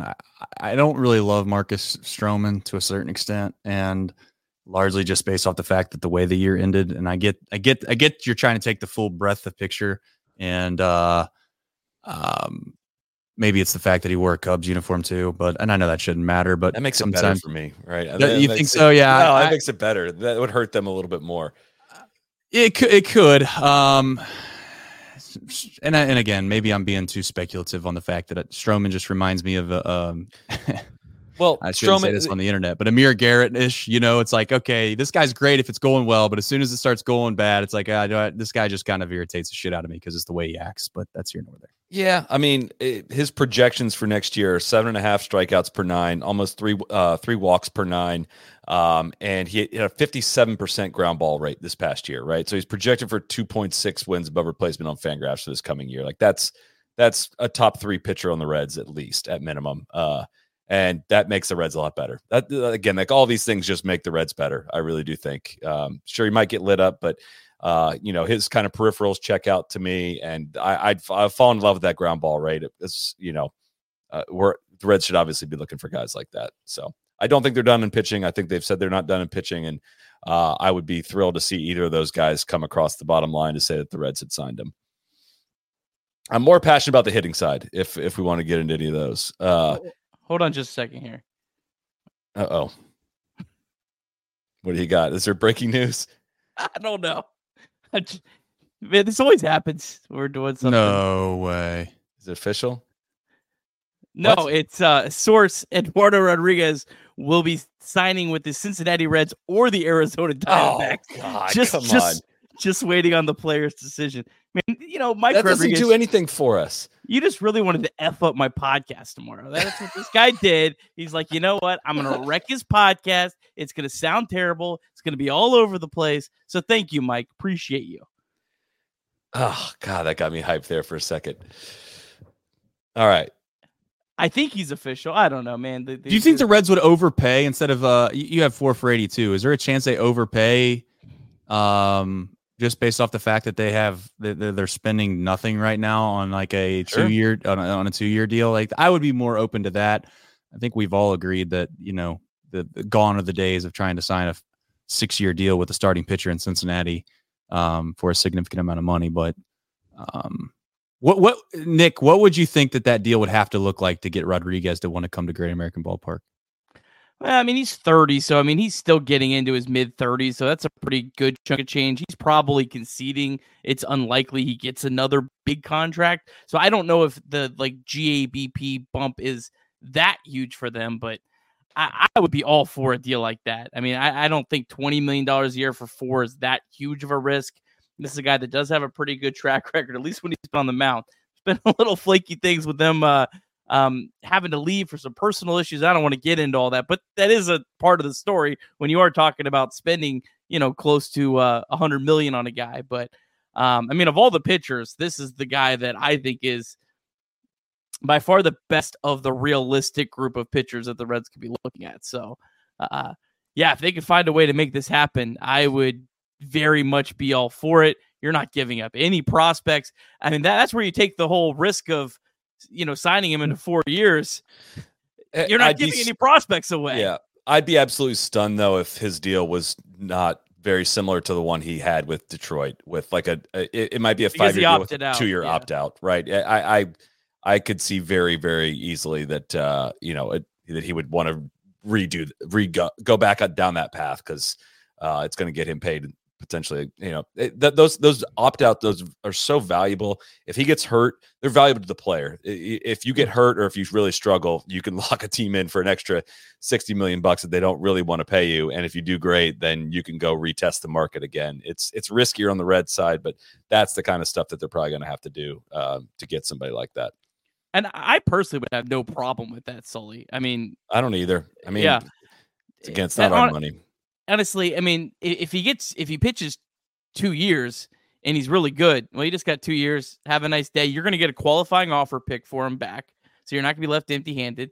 And I'll go ahead and say it. The Reds just did that with a player. They had him come for 2 years. He played really well. He opted out. And I think the Reds are probably better off for not signing him. And the Reds actually got Sal Stewart out of it. So they had this exact scenario happen of a 4-year contract. And it ended up working, I think, beautifully for the Reds, other than the 2021 team not making the playoffs. Well, but the flip side of that is the other guy that they signed to that deal as well. Moustakas was you had to ride that contract out. Moustakas didn't have the opt-outs. I'm saying of the guy that they. No, he didn't. I don't think he had opt-outs. Well, if he did, he certainly didn't use it for good reason. Exactly. He didn't need to. That's the point Solly makes, though. Like, that's the thing that's and listen, it's us. Everyone always gets leverage, and it's like almost it seems like the players always find a way to seem like they have unbelievable deals, and these guaranteed contracts in and of themselves are so crazy to me in Major League Baseball. I don't know if it'll ever switch, but man, I would be so apprehensive to do the whole opt-out thing all the time, because you're such at a loss, right? Like, you're taking a risk on having a guy for 4 years, and if he turns out like Mike Moustakas, you're paying the guy no matter what. But if he turns out like Castellanos, like you had said, then at that point it doesn't matter. You're not going to get him anymore. He leaves, he moves on. You could argue, Nick, yes, that we shouldn't have signed him, and that's perfectly fine. But I'm saying, when you're sitting at the negotiation table, I would love to sit in those and just hear, like, is that really the deal breaker? I guess it is. I mean, but it's like, it should be, it has to be a deal breaker. Player option versus team option. That must be a huge thing. It should be a huge thing, but it's kind of wild how that could be literally the turning point between getting a deal done or not, I guess. I don't think he had the opt-out. I don't know why in my head that he did. So Moustakas, apologies for that. No, that's okay. Think about it this way, though. Okay, so Cease's 2 years of control. We're thinking Eduardo Rodriguez probably opt out after 2 years, right? I mean, that's pretty much the same thing, and you're not giving up prospects. Like, I would rather go light $50 million on fire than get rid of the 4 players the Reds want for Dylan Cease. Like, those players are worth a lot of money in terms of their value, because they're going to be, assuming one of them makes it to the major leagues, they're going to be making dirt cheap money, basically nothing for 3-4 years. So, and this is exciting. You do say that, but I just want to, again, not trying to be the devil's advocate in the room, but Dylan Cease doesn't cost a whole lot of money either, and that also could allow you to go out and get pieces that you might think that you need that you don't sort of foresee coming. That might allow you to go do something that you don't. There's a little domino effect here. I know it sounds like I'm a Dylan Cease stan here, but I'm also not going to sit here. I'll say this: I think Dylan Cease is a better pitcher than Rodriguez, but. Not last year. Correct.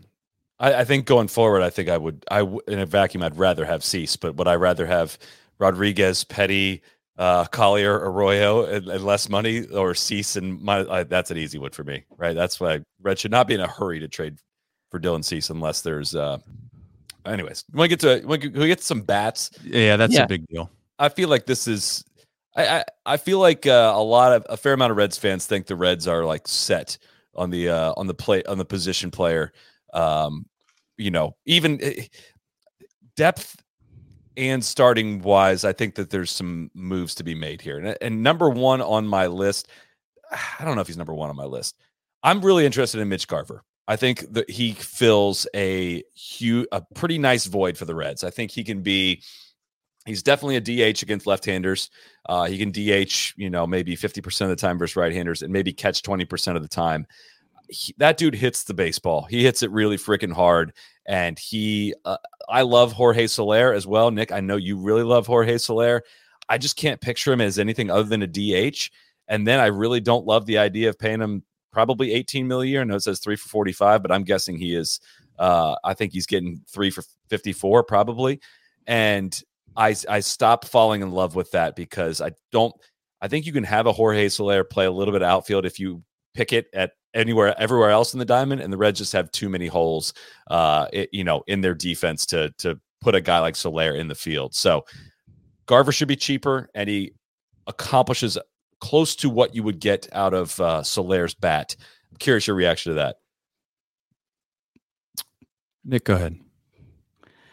Yeah, Soler played, I think, 50-something games in the outfield. So this is where you have to. You were talking earlier about how you have to scout. You have to know, do you think he can play right field in Great American Ballpark better, at a more reasonable level than he did at whatever the Marlins ballpark's called? Because that's a much different stadium, obviously. You're playing road games like half the time, but 82 games at Great American Ballpark versus 82 games in Miami is quite a bit difference. I look at the Candelario projection, to me was just wild. That's huge. That was 4 for 70. Yeah, I had to read that like 6 times. That's where I'm like, give me Soler. When you're talking, Soler versus like Gurriel Jr. Yeah, Gurriel Jr. probably makes more sense to me, at least. Yes. He can, because he's going to give you around league average defense, right? And he can hit left-handers. He played plenty against right-handers. I think Gurriel makes a ton of sense. I'm interested in Michael A. Taylor too. I think a guy that he hits lefties, really, really good defender in center field, like elite defender in center field. I'm nervous. I think TJ Friedl has done a great job against left-handers. I'm nervous about running that back, and I'm nervous about running him out there 150 plus games. I think I'm just worried about the Reds' depth as it stands right now against left-handed pitching, because right now you're starting probably Steer, Friedl, and Fairchild in the outfield.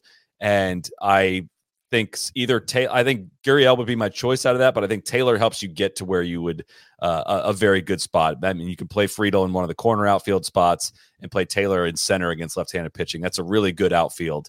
And I don't know, but I just would, again, these are all guys that if I saw that tick across the bottom, I'd be pretty excited. I threw Bader in there as like, that's still a possibility, I think. I mean, I know he did not have a good run with the Reds, but I think he accomplishes a lot of the same stuff that Michael A. Taylor does. I'd rather have Taylor, but pretty similar profiles. And again, I want one more outfielder that can absolutely pick it, because the Reds have one good outfielder right now. I would say Ken Rosenthal. Reds and Diamondbacks are finalists for free agent left-hander Eduardo Rodriguez. Sources tell me and C. Trent. Tell them both at the same time. Ken and C. Trent. Diamondbacks first mentioned by John Morassi. I hope I say Morassi right. But here's the thing, guys. We're doing 4 straight nights of a show if this keeps up. Listen, I will say this about Sully's list right there. I would be shocked if the Reds did not get one of those. I really would. I think they're in a position where the Reds feel the same way that what Sully just mentioned. I've said that a lot. I really am more or less concerned about what this lineup looks like against left-handed pitching, because it made me puke already last year, and that was with a TJ Friedl that really, quite frankly, played about as well as you could have hoped. I hate putting ceilings on guys. I really do. I don't think it's fair to maybe put a ceiling on TJ Friedl. But if you put me up against the wall and you said you had to tell me what you think about TJ Friedl, I'd say, well, I think that's about the ceiling of what we got, and that's great. If he plays that well again, by all means, I'll take TJ Friedl in center field every single day if he's able to replicate. The question is can he? And then you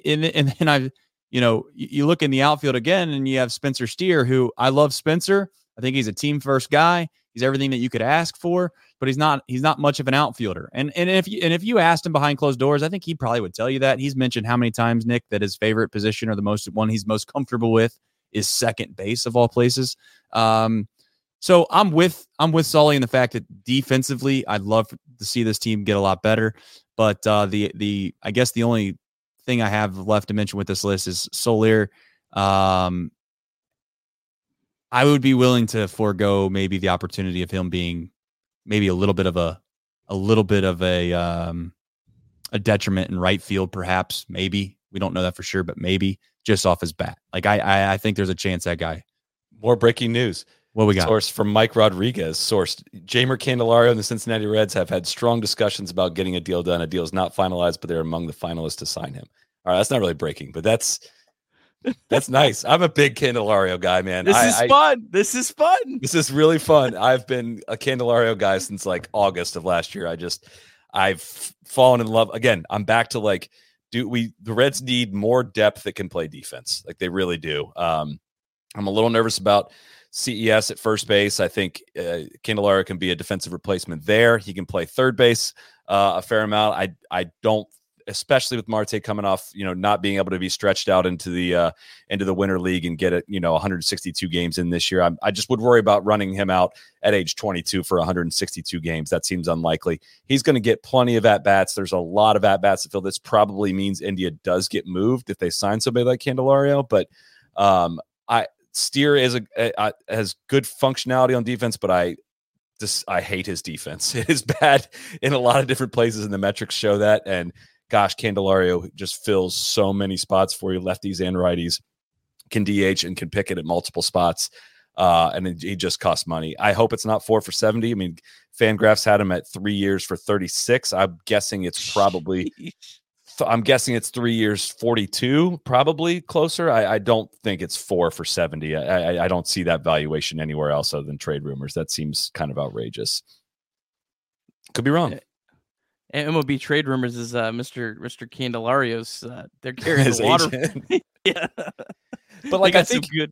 Yeah, good I think this, like, if they get Rodriguez, I think that changes the conversation around some of the other guys, right? I mean, I think you can cross Hernandez off the list and probably Soler, right? I mean, I think it just we'd be getting to that point where we're starting talking about being up against the cap of how much money they're gonna spend. I think they could spend more, but I don't know. I would be stunned if they got more than 3 guys off of this list. Let's say that.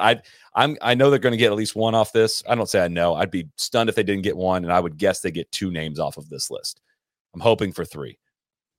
Do you think they believe in? And I know the chat and people that listen to this podcast might swerve and take their car off a ditch, but when I say this, do you think that there's any life to Barrero? I know that's tough for some people, but I'm not giving up on him. And I also wonder if there's any kind of value you can get in return for a guy like Barrero and even Stuart Fairchild, because I think there's a little life with Stuart Fairchild. I'm not just saying that because Nick, that's Nick's guy per se, but I genuinely think sometimes guys can get better. I'll just leave it at that. Guys can get better. I mean, how many times did you think TJ Friedel was going to come in and play the way he played is what I'm getting at to a small extent here.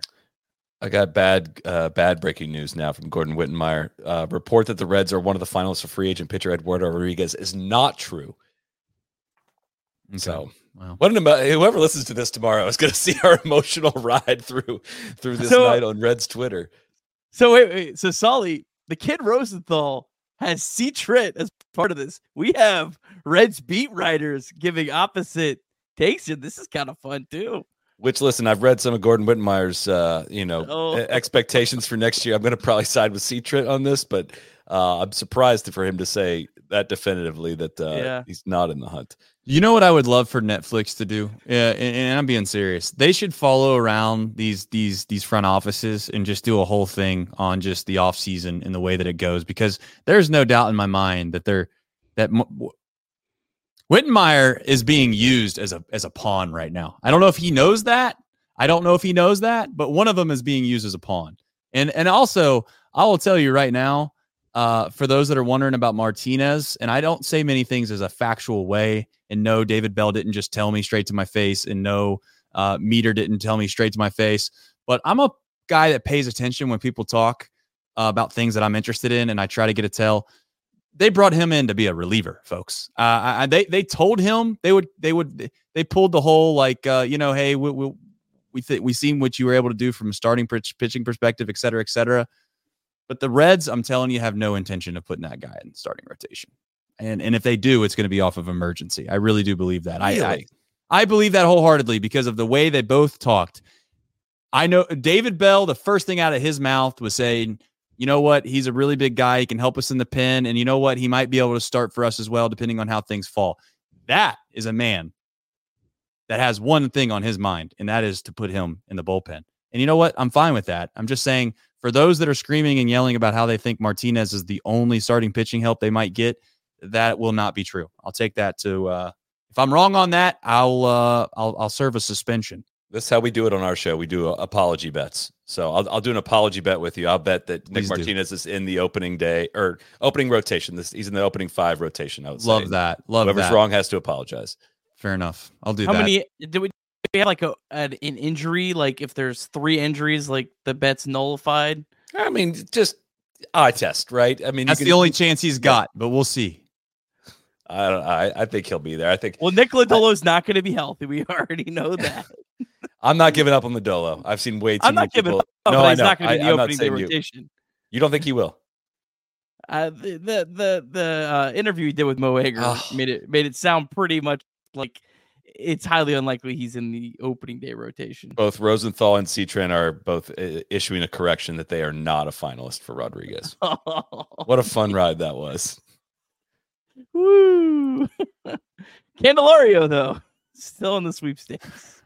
I want a story about how that happened. How did both Rosenthal and C-Trent get told that he was a finalist. Because somebody that didn't get the memo, Sully, in the front office of the Reds told those guys, or somebody, the source for the Reds told those guys, because they actually are in the running. And one of the boss men got a hold of that and said, "What the are we doing? We don't want anyone else knowing this. We're trying to pull behind the scenes negotiations of all these different things. The last thing we want, go call your boys up and you tell them that that's not the case." That's what happened. Dang. This All is right. wild. So I think it's still on. I'm just going to tell you. Go get Mitch Garver. How about that? He won't cost you that much. You will not regret having that bat on your team. I promise you that. Anybody I'm missing? I like the Mitch Garver one was fascinating because I did not even consider the possibility of him, and you brought that up, and I'm like, well, his bat was good enough to DH for the world champions. So obviously his bat plays, and he can play catcher. I don't know how many games he could legitimately play catcher, but he gives you some protection there. Definitely a fascinating, and he hits. I think he hits. Does he hit left-handed pitching really well? He does. Yeah, so he does. He checks a lot of boxes. I mean, the only downside is like it kind of creates a little bit of a Spencer Steer problem because I want to DH Steer a lot next year. But again, that's in the category of good problems, right? I think adding a lot of these bats gives you a lot of good problems. And there's what I like about what the Reds have going. There's only a couple spots where they don't have any depth. Like that's why that's why we're all interested in the right-handed outfielder, right? There's no depth right now against left-handed pitching in the outfield, but almost any injury you can sustain right now as the roster, is set, right? If Marte gets hurt, Ellie slides over to third, McLean moves over to short, and India plays second base. If CES gets hurt, Steer goes to first base. There's just so much stuff that they can cover off on right now, which is, we saw how much they got ravaged by injuries last year. I still wouldn't mind a little bit more depth in this, even if it makes it uncomfortable, like benching for 2 to 3 times a week for like a Gurriel signing or something like that. I still just want the depth. Yankees, Padres, Soto, Trent Grisham to the Yankees now complete Joel Sherman. So we're really just rolling right along with all the breaking news tonight. Although I care much more about Michael Wacha than who the Yankees are getting. I want to ask each of you guys this. Let's take Eduardo Rodriguez out in a different category. Trace, of Lugo, Stroman, Wacha, who do you think is the best at that best value? Or the best you think would be the stuff. Listen, it all comes down. It's not our money, right? Like that's the thing, and that's the only when we say it's not our money. The only thing I'm apprehensive of always doing is saying, okay, are they willing to spend that money elsewhere if we were to need it but I've already spent it type thing, or is this one of those situations where, let's face it, ownership groups are human and they probably can become emotional too. And it wouldn't surprise me if you're able to convince an ownership group to spend more money at certain times versus others. And I'm not trying to play some crazy, conspiracy theory here, but just off the heels of Reds Fest during the holiday season, maybe you could convince me it's a little bit of a better time perhaps to go to the piggy bank and ask old daddy for some more bucks. I don't know. But if you're asking me of those guys, I guess I would like Lugo. Rodriguez, obviously it sounds like he's not going to be a part of it, but I would say Lugo, but that's mostly just based off of process of elimination of the others, I guess. Stroman, Lugo, Wacha for me, but I would still be quite excited to have Wacha. I'm Wacha number one. I feel Really? like Wacha's like very undervalued. Like he's put together like 2 really good years. I know his peripherals aren't maybe as dazzling, but the fact that he's been able to, 2 straight years, he made over 23 and 24 starts. He's made a pretty substantial amount of starts, at least in today's game. I feel like he's undervalued, especially at like what that projection comes in. The one thing I really like about Stroman, at least just looking at just this projection and take it for whatever it's worth, the 2 years is what really makes it attractive to me. I love that I'd rather the Reds pay a couple $1 million extra for 1 less year or 2 less years or whatever, to save those years, because the years are always the thing that kills me the most with these deals. All right, so let's go to the offensive players. Let's take out Teoscar Hernandez because he feels like he's maybe in a class of his own. Sully, pick one player other than Teoscar Hernandez. Who's the one you would take if it was up to you? You're making me choose. Oh gosh, that's hard. Choose between family, right? I know it's Gurriel, Candelario, or Garver. And I think again, I'm a big defense guy, and it's probably Gurriel. I think among that. I don't know.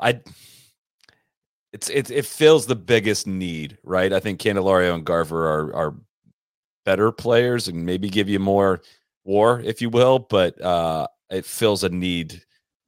Oh, I don't know. I love Candelario though. I might be the biggest Candelario fan, and I'm not even positive why. You're just so deep into it at this point. It's not sexy. Like nothing of what he does is sexy, but like you just need, like, the versatility is really valuable. It really, really is. And the righty and lefty splits are almost even, and good defense. That's just a really high floor player, and just a good depth piece to have on your team. I think the best value, people might kill me for this one too. I think the best value is going to be Harrison Bader. Okay. Yeah. I would. Because if anything, David Bell's proved that he likes platooning. I mean, and he believes in that. And there's not going to be a better value platoon player than Harrison Bader for the Cincinnati Reds, especially when you add in the idea or the opportunity to bring him in late in the game to be a defensive replacement. And you're going to be spending significantly less money. And again, newsflash, everybody that gets mad about it, I'm also willing to go spend some of that extra money we're saving somewhere else to help us out. So I'm using some of the leverage here of saying it's a value. I don't think that Harrison Bader, to be clear, is better than maybe even the rest of the list that's on here.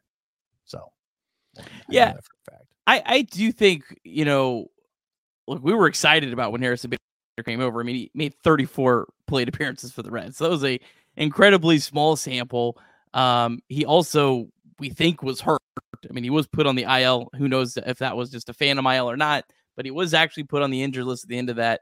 I do think, like Great American Ballpark seems like a park where he could really hit in, or really produce well in, as a guy that does have some pop, can play that elite defense. So I like Bader. I'm riding with Soler. I look at his expected stats against left-handed pitching. It was the third best in baseball last year, behind Acuna and Mountcastle by 0.001 points. And then like the next one's like 25 points below. I think that any of these players, like you're looking at here, there's going to be some risk with any of them. I feel like, and Soler's not perfect. The defense, and I'm a big defense guy. I've preached that forever. But I just think the upside that he brings is a guy that could just absolutely mash, completely change your entire, like, he's one player that you bring in, he can completely change your entire lineup against left-handed pitching. I think he's that good, that valuable. I would run the risk with him. I wouldn't go more than 3 years though. 3 is about three is the max with him. I would not go that 4th year. But man, I would love to get Soler.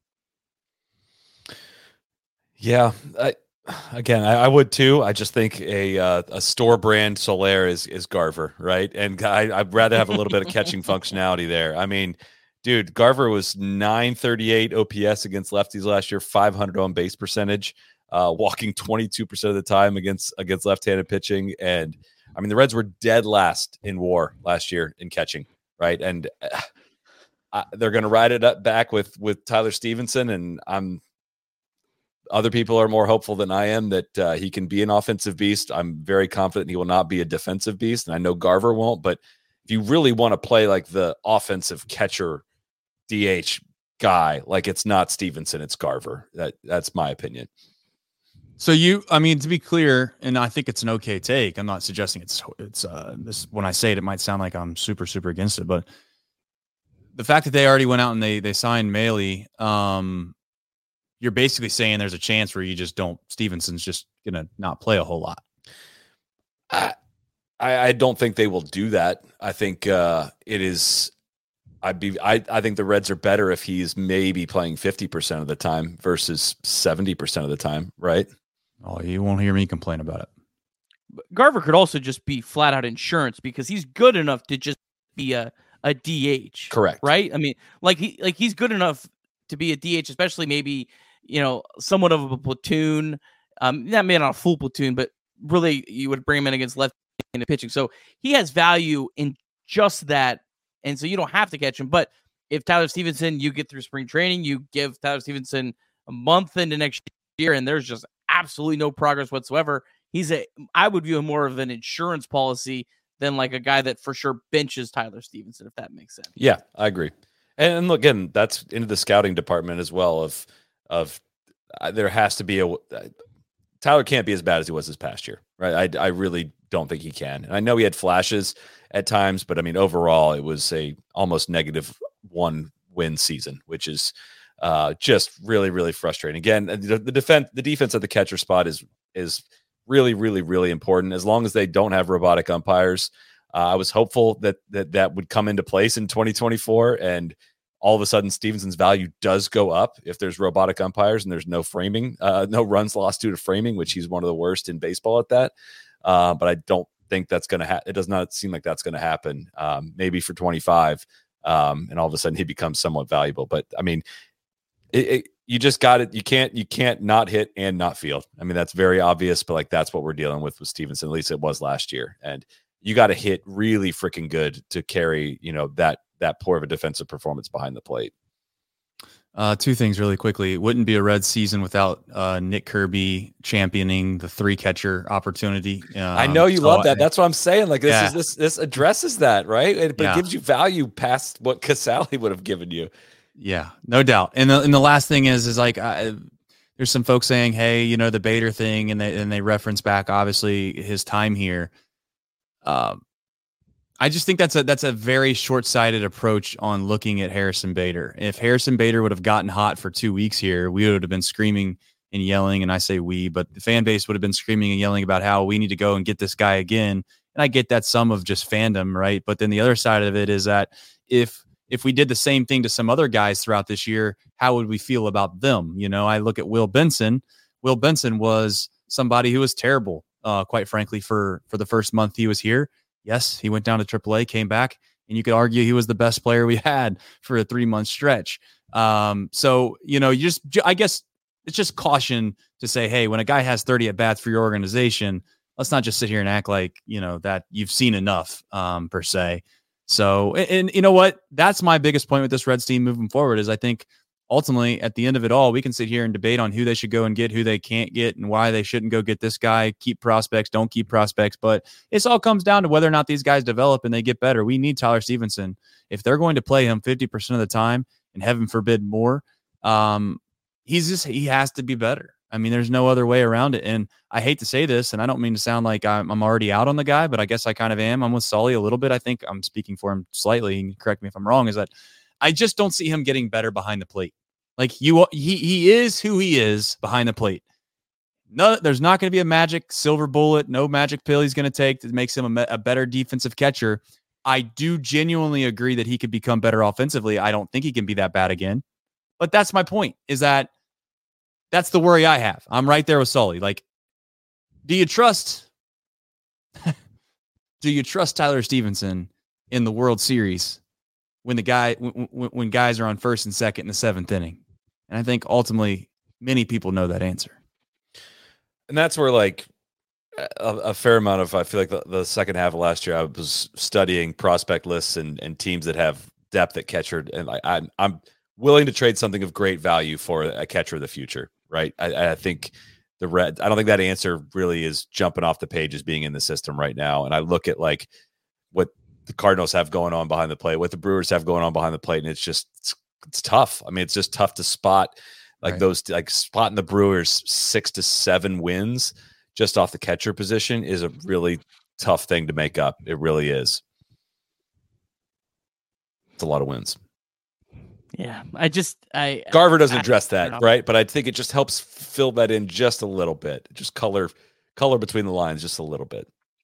I really hope Tyler Stevenson has a really good off season, coming off injury last year, has the full off season to get his work in. Man, if he comes back, and it is wild how quickly India and Stevenson just fell off, and it's a cautionary tale for everyone else in the Reds roster right now.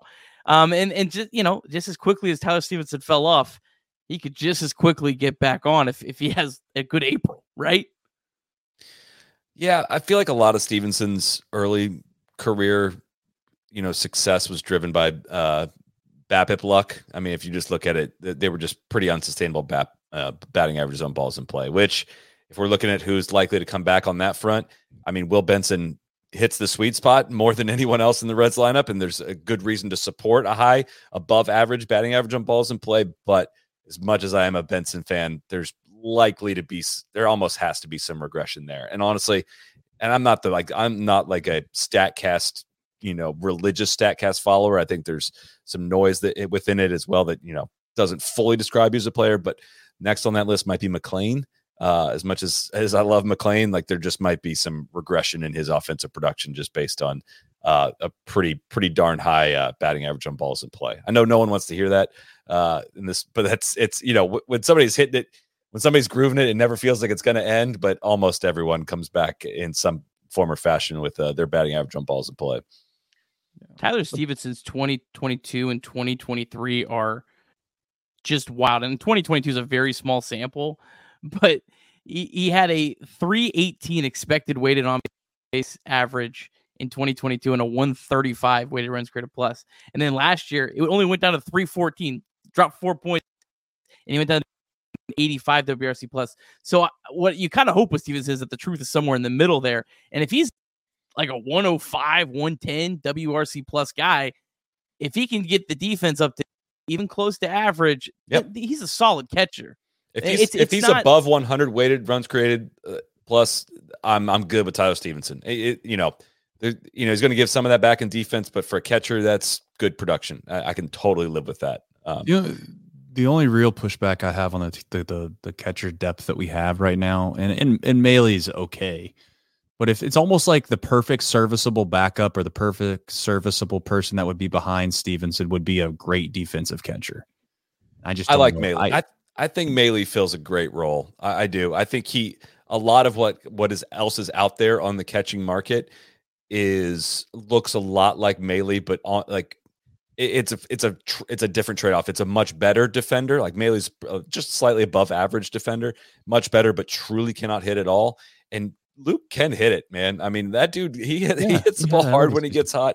I think Maley is a perfect, I don't even want to call him backup catcher, like a perfect 1B catcher. I feel great about Maley in that spot. I just wish we got more production out of it. And just to finish that thought, Matt McLean had a 385 batting average on balls in play last year. Noelvi Marte had 384, and Will Benson was 391. You can bet that those are going to go down at least a little bit. I think that's a fair bet. Yeah, I agree with that. I just, at the end of the day, the only concern I have, similar to college football, when you have two quarterbacks, you might not have any. So I think you can have as many catchers as possible, and it's going to be a good thing in baseball. All right, I guess you were 480. 480. Oh, man. That was the exact prediction, right? Yeah, I guess MLB trade rumors. Give it to him. Give it up. It was 482, I think. What did Fangraphs have E-Rod at? He was 4 years, 76 mil. Wow. Yeah. I'd have done that in a heartbeat. I would have done that in a friggin' heartbeat. Yeah. But again, maybe that deal doesn't happen for Cincinnati. It's hard to know. It's really hard to know would have accepted that. It's pure speculation. It's not as easy as us fans would like to make it seem, unfortunately. But bummer. Well, Sully, any other parting words of wisdom? We've dragged you on here for almost an hour and a half. Extend Noelvi Marte. Do it now. Yeah, there it is. Do it now. I don't care what it costs. I don't care what incentives you need to build in. Extend Noelvi Marte. Do it now. I want I want McLean and Ellie to at least start thinking about it. I want Ellie drive or Noelvi driving a fancier car than they're driving, showing up to the ballpark every day, and I want them to at least think about becoming multi millionaires guaranteed right away, and going to Boris and saying like, look, I know what you normally do here, but I wouldn't mind getting extended and getting a little bit more front loaded here. But I would buy out at least 2, maybe 3 years of Noelvi and a club option on top.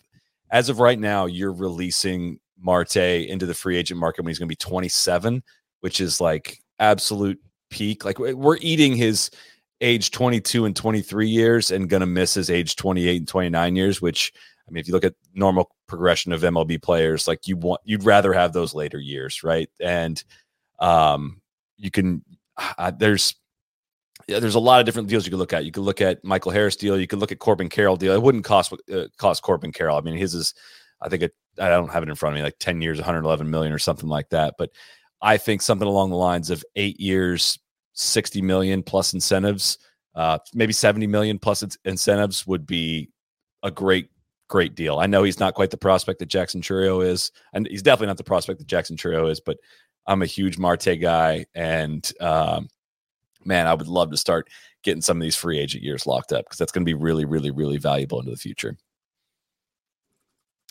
100%.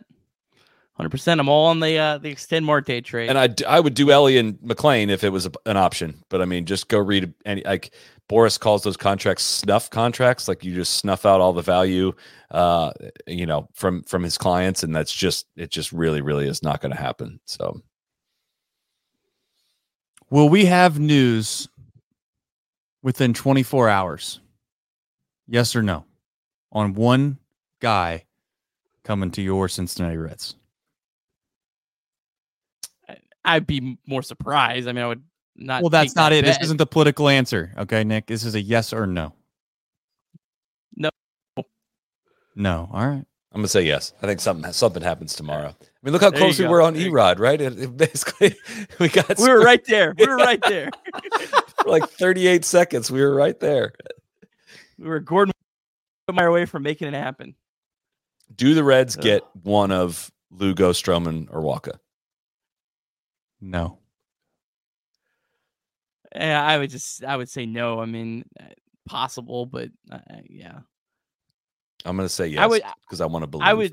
I would say yes to one of those offensive players, but I don't really feel like that's really going that far out there. But I would say one of these guys end up in Cincinnati. I hope it's not Bader of all those. I think Candelario is going to happen. There's a lot of smoke. There is a lot of smoke there, and I can't believe there's been no rumors for any outfielders though. Like nothing.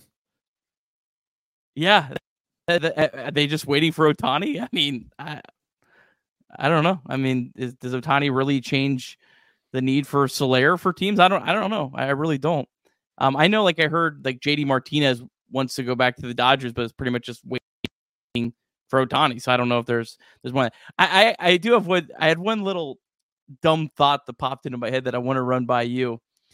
Do you think that Nick Krall in the Reds front office could ever be here playing such 3D chess that some of the players that they know that the Cubs are really interested in, the Reds maybe try to throw a little bit more interest than they are to try to push the market on some of those guys? Do you think that's possible? I don't know if the Reds win in that game, right? I don't know. I'm a Krall guy. I like Krall. I know you love Krall. He's hit some big ones. He's hit some really big ones. I'm not positive he is a savant, and I'm quite positive he's not a savant and everything he touches is gonna go to gold. Right? I love the way he plays it. I love the way he spreads his roulette chips, and not all these things are gonna hit. He's done a fantastic job, but I'm not quite sure I'm all the way on the train of every move he does turns to gold. I mean, Will Myers was not that long ago, right? So I want to see him keep hitting on these. I love the direction the Reds are going in, but I'm not positive. Who was the other starting pitcher that we signed right before the year 2 years ago? Mike Minor. Mike Minor. Yeah, that was the weirdest move ever. He got a chance to really prove himself now. I mean, this is the first time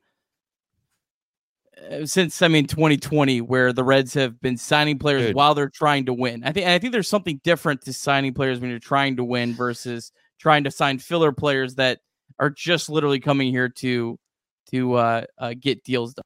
So let's go back. I'm wondering this myself, right? As somebody that absolutely hated everything that happened with the Winker, Suarez, everything that happened with that teardown, hated it, right? And I think there's a lot of scar tissue there from all Reds fans of just the Reds being cheap. Do we view that any differently now as the Reds are sitting here in a really freaking good position? Was that more of a genius move than we realized at the time? If we knew that the turnaround was going to be this quick, would we have been upset about how all that went down? And in hindsight, are we upset about it? I think would people have probably flipped the Petty Gray trade to have had a chance at the winning division this year? I would do that. But as a whole, aren't we pretty thrilled with how things have gone and how clean the slate got to be able to just add guys like they're able to add this offseason? I'm trying to decide that, right? Because I'm still upset, but I might be kind of like, ugh, they might have nailed this one. I think there was a lot of drastic overreaction to that trade where people didn't even remotely think logically to the pieces that were coming back to the Reds, especially once you found out that Connor Phillips was the player to be named later, because that completely changed the entire trade. I do think the Reds also did get a little lucky, though. I think it's a combination of both, where people drastically overreacted to the trade. It was a fine trade at the time. The Reds got a little lucky to really kind of push even farther with Winker just completely falling off of a cliff. Now, I do think the Reds saw some of that, not obviously going from an all-star to a guy that is even going to get a major league deal this year. I mean, that's how far he's fallen. But I do think that the Reds said, hey, this guy's not sustainable. He's not a guy we want to sign a contract to. And so I do think they kind of have a little bit of both.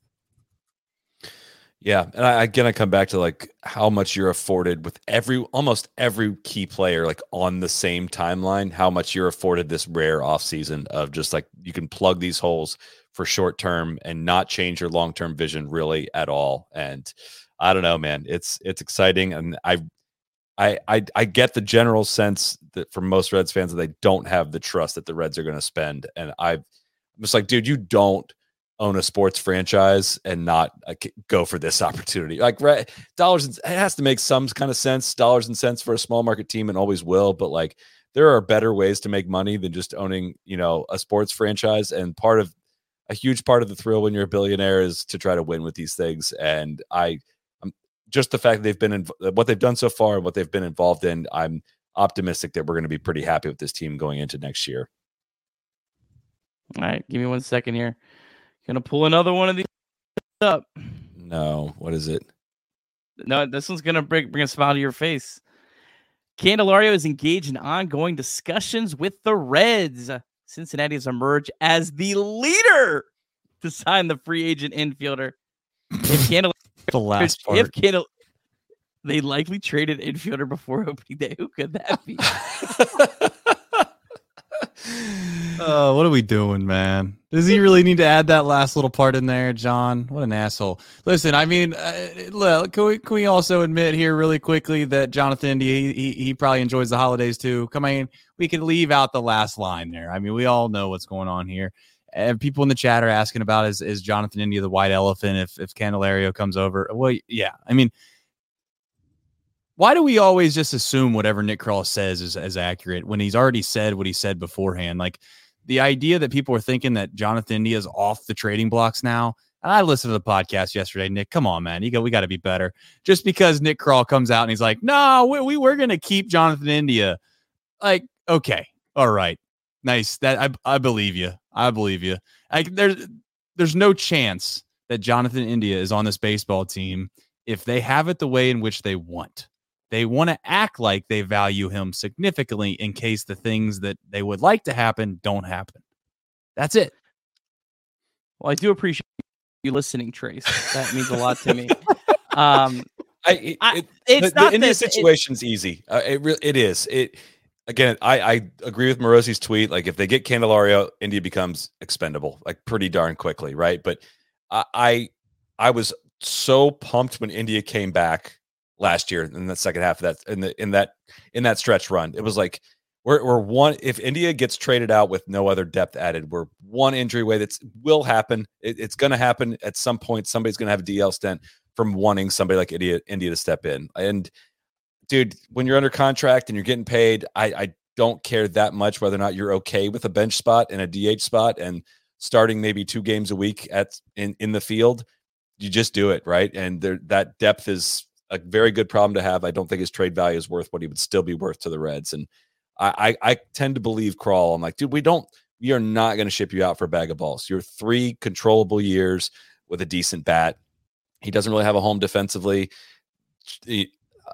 I was a friend of mine that works in the industry was kind of tipping me off to, like, the Reds may have been positioning India wrong. Like, if you look at his StatCast, he's real. I might have it backwards, but he's really good moving to one of his other sides, and they're positioning him too far to which side I forget without looking at it. But on balls hit to his left or right, he's an average defender, but going the other way, he's like -9 runs, whatever it is. But that's just like they would be selling low on him at this point, and I still think he can be a valuable piece.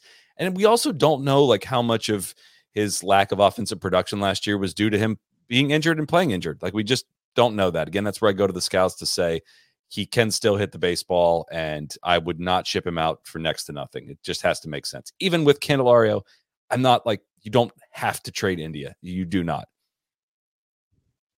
The thing that changed my thinking was that specifically it was mentioned, this was by Mark Sheldon. This is the Reds reporter, who the Reds get what they want out through Mark Shelton.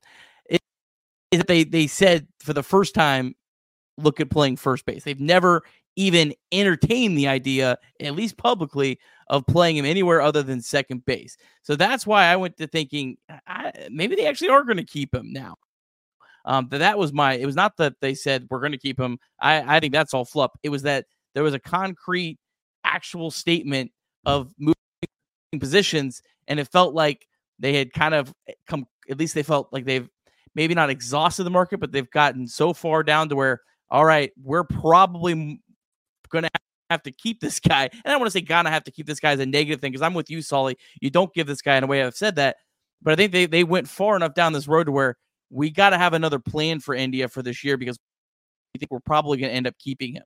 That's kind of how I viewed the comments, Trace. Yeah, we'll see.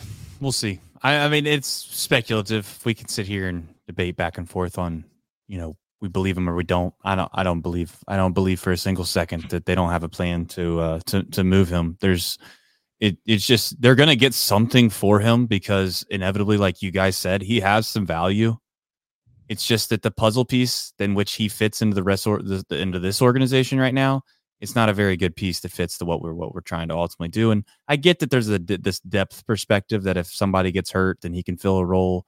But ultimately, if we have it the way in which we would like, I just don't see where it is. I just don't. So we'll see. And I'm not rooting against Jonathan India by any means. I'm certainly not Evan.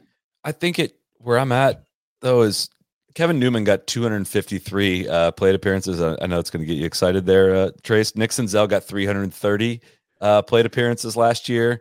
Will Myers had 141.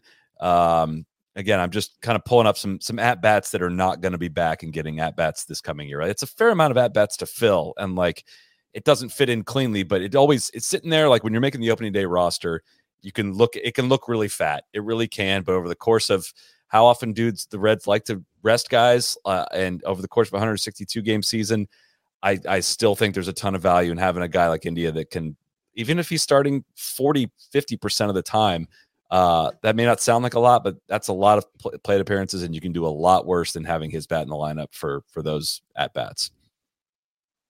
I love Yeah, depth. and I love also depth. want I to say love it. I'm obsessed. I'm all for that. The only thing that I will say is sorry for a man that will sit there and watch Tyler Stevenson this year and want to pull out some of that luxurious hair that you have. I have a very strong feeling that if Jonathan India gets stuck out there at first base, there will be some more hair that gets pulled out, because ultimately at the end of the day, they're going to have to throw him balls that go into the dirt, and ultimately he's going to have to catch them. And I don't know if you've watched that a whole lot. I think that you probably have, but you might have a few less hairs. We'll see. I hope I'm wrong. I hate rooting against, and not even rooting against our guys. I hate saying bad thing about our own guys, because ultimately I would love for them to succeed. I just don't see it. Well, we'll see.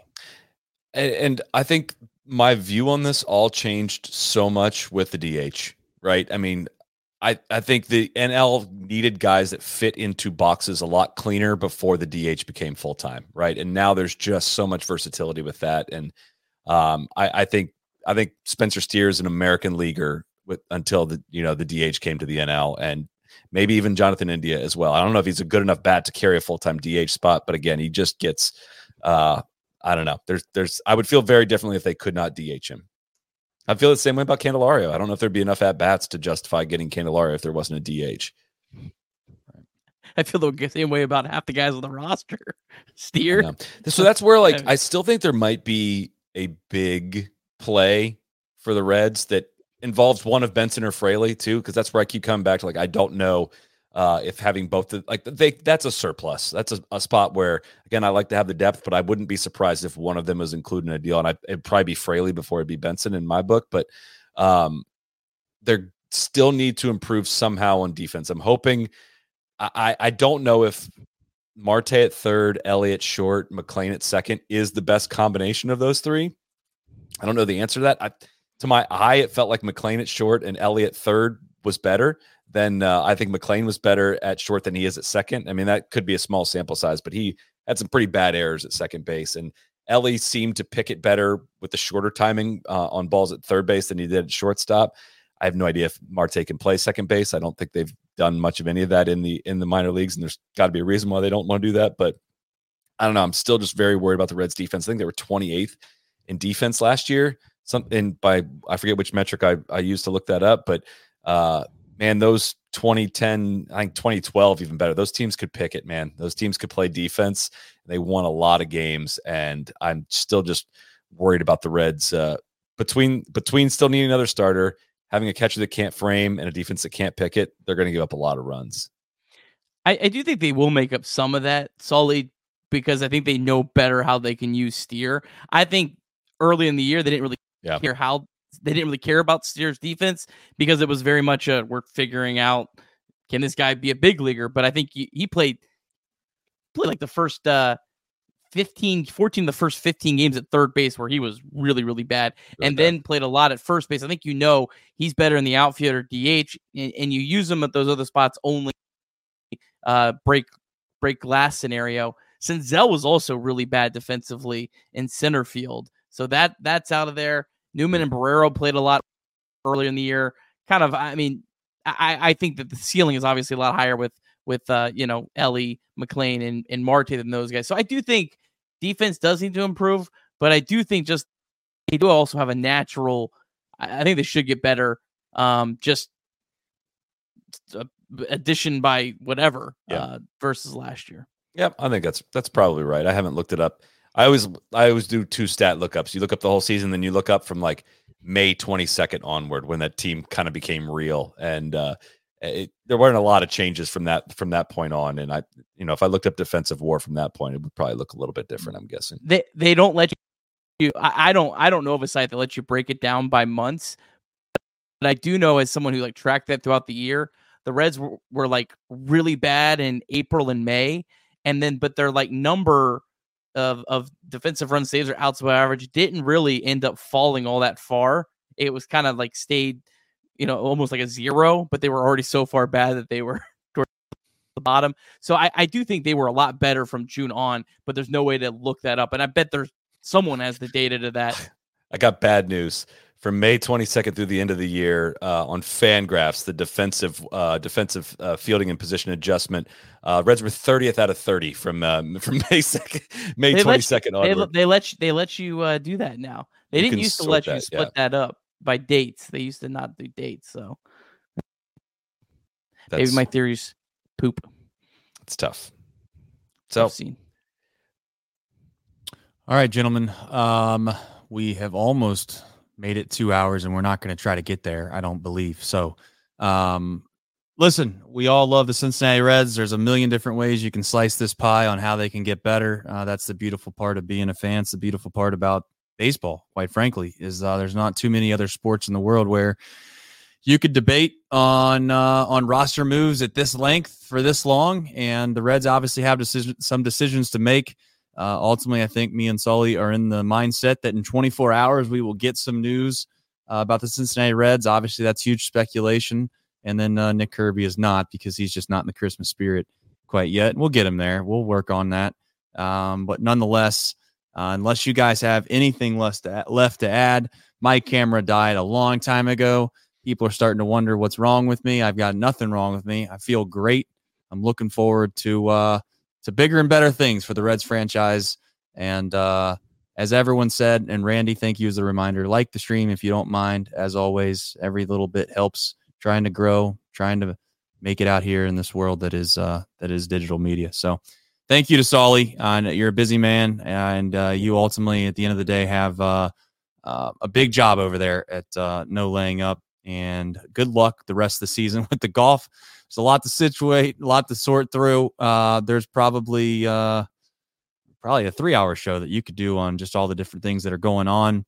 But I guess this is more fun. This is way more fun. I've checked my Reds Twitter account now way more than I check my golf one, because it's just way more fun when I open it up. So, let's go. Well, you keep enjoying the Reds. We'll keep having you back. Thank you for joining us. Thank you for, as always, to the folks that support us at Chatterbox Reds. We'll have continued coverage in regards to what happens. We'll try to go live, as always, as soon as something does happen. So if news breaks, we will try to be on the internet as quick as possible.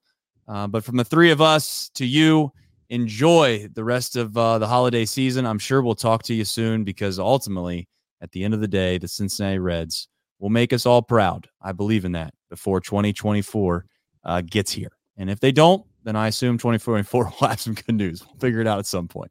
Thank you, everybody. Love you. Go Reds. Well, thank you for joining us for today's episode of Chatterbox Reds.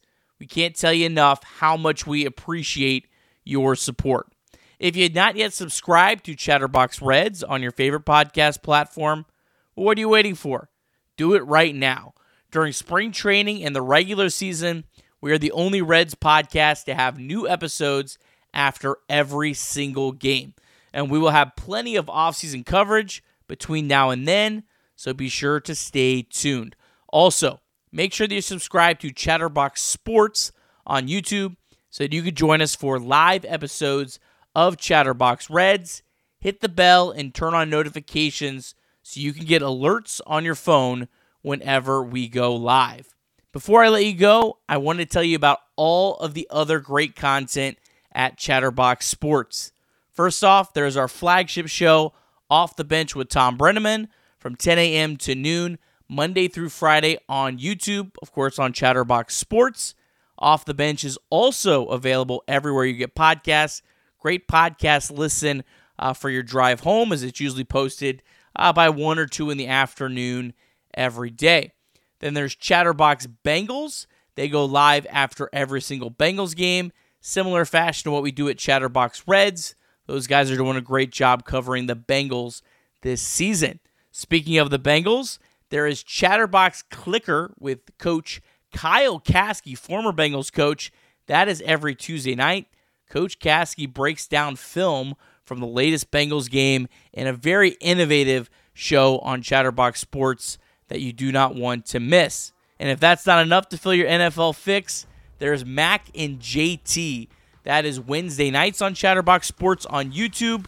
That is all things NFL. They go through each and every game. And then our newest show, Chatterbox Bearcats. That is with host Charlie Walter, formerly of Reds Live. covers all things UC sports. They are going live on YouTube after every single UC basketball game. So that's, of course, on Chatterbox Sports on YouTube. Chatterbox Bearcats is also available everywhere you get podcasts. Links to all those shows are in the episode notes today, so be sure to check them out. Give those guys the support that they deserve. Well, thank you so much for tuning in today. Hope that you have a fantastic day. And as always, go Reds.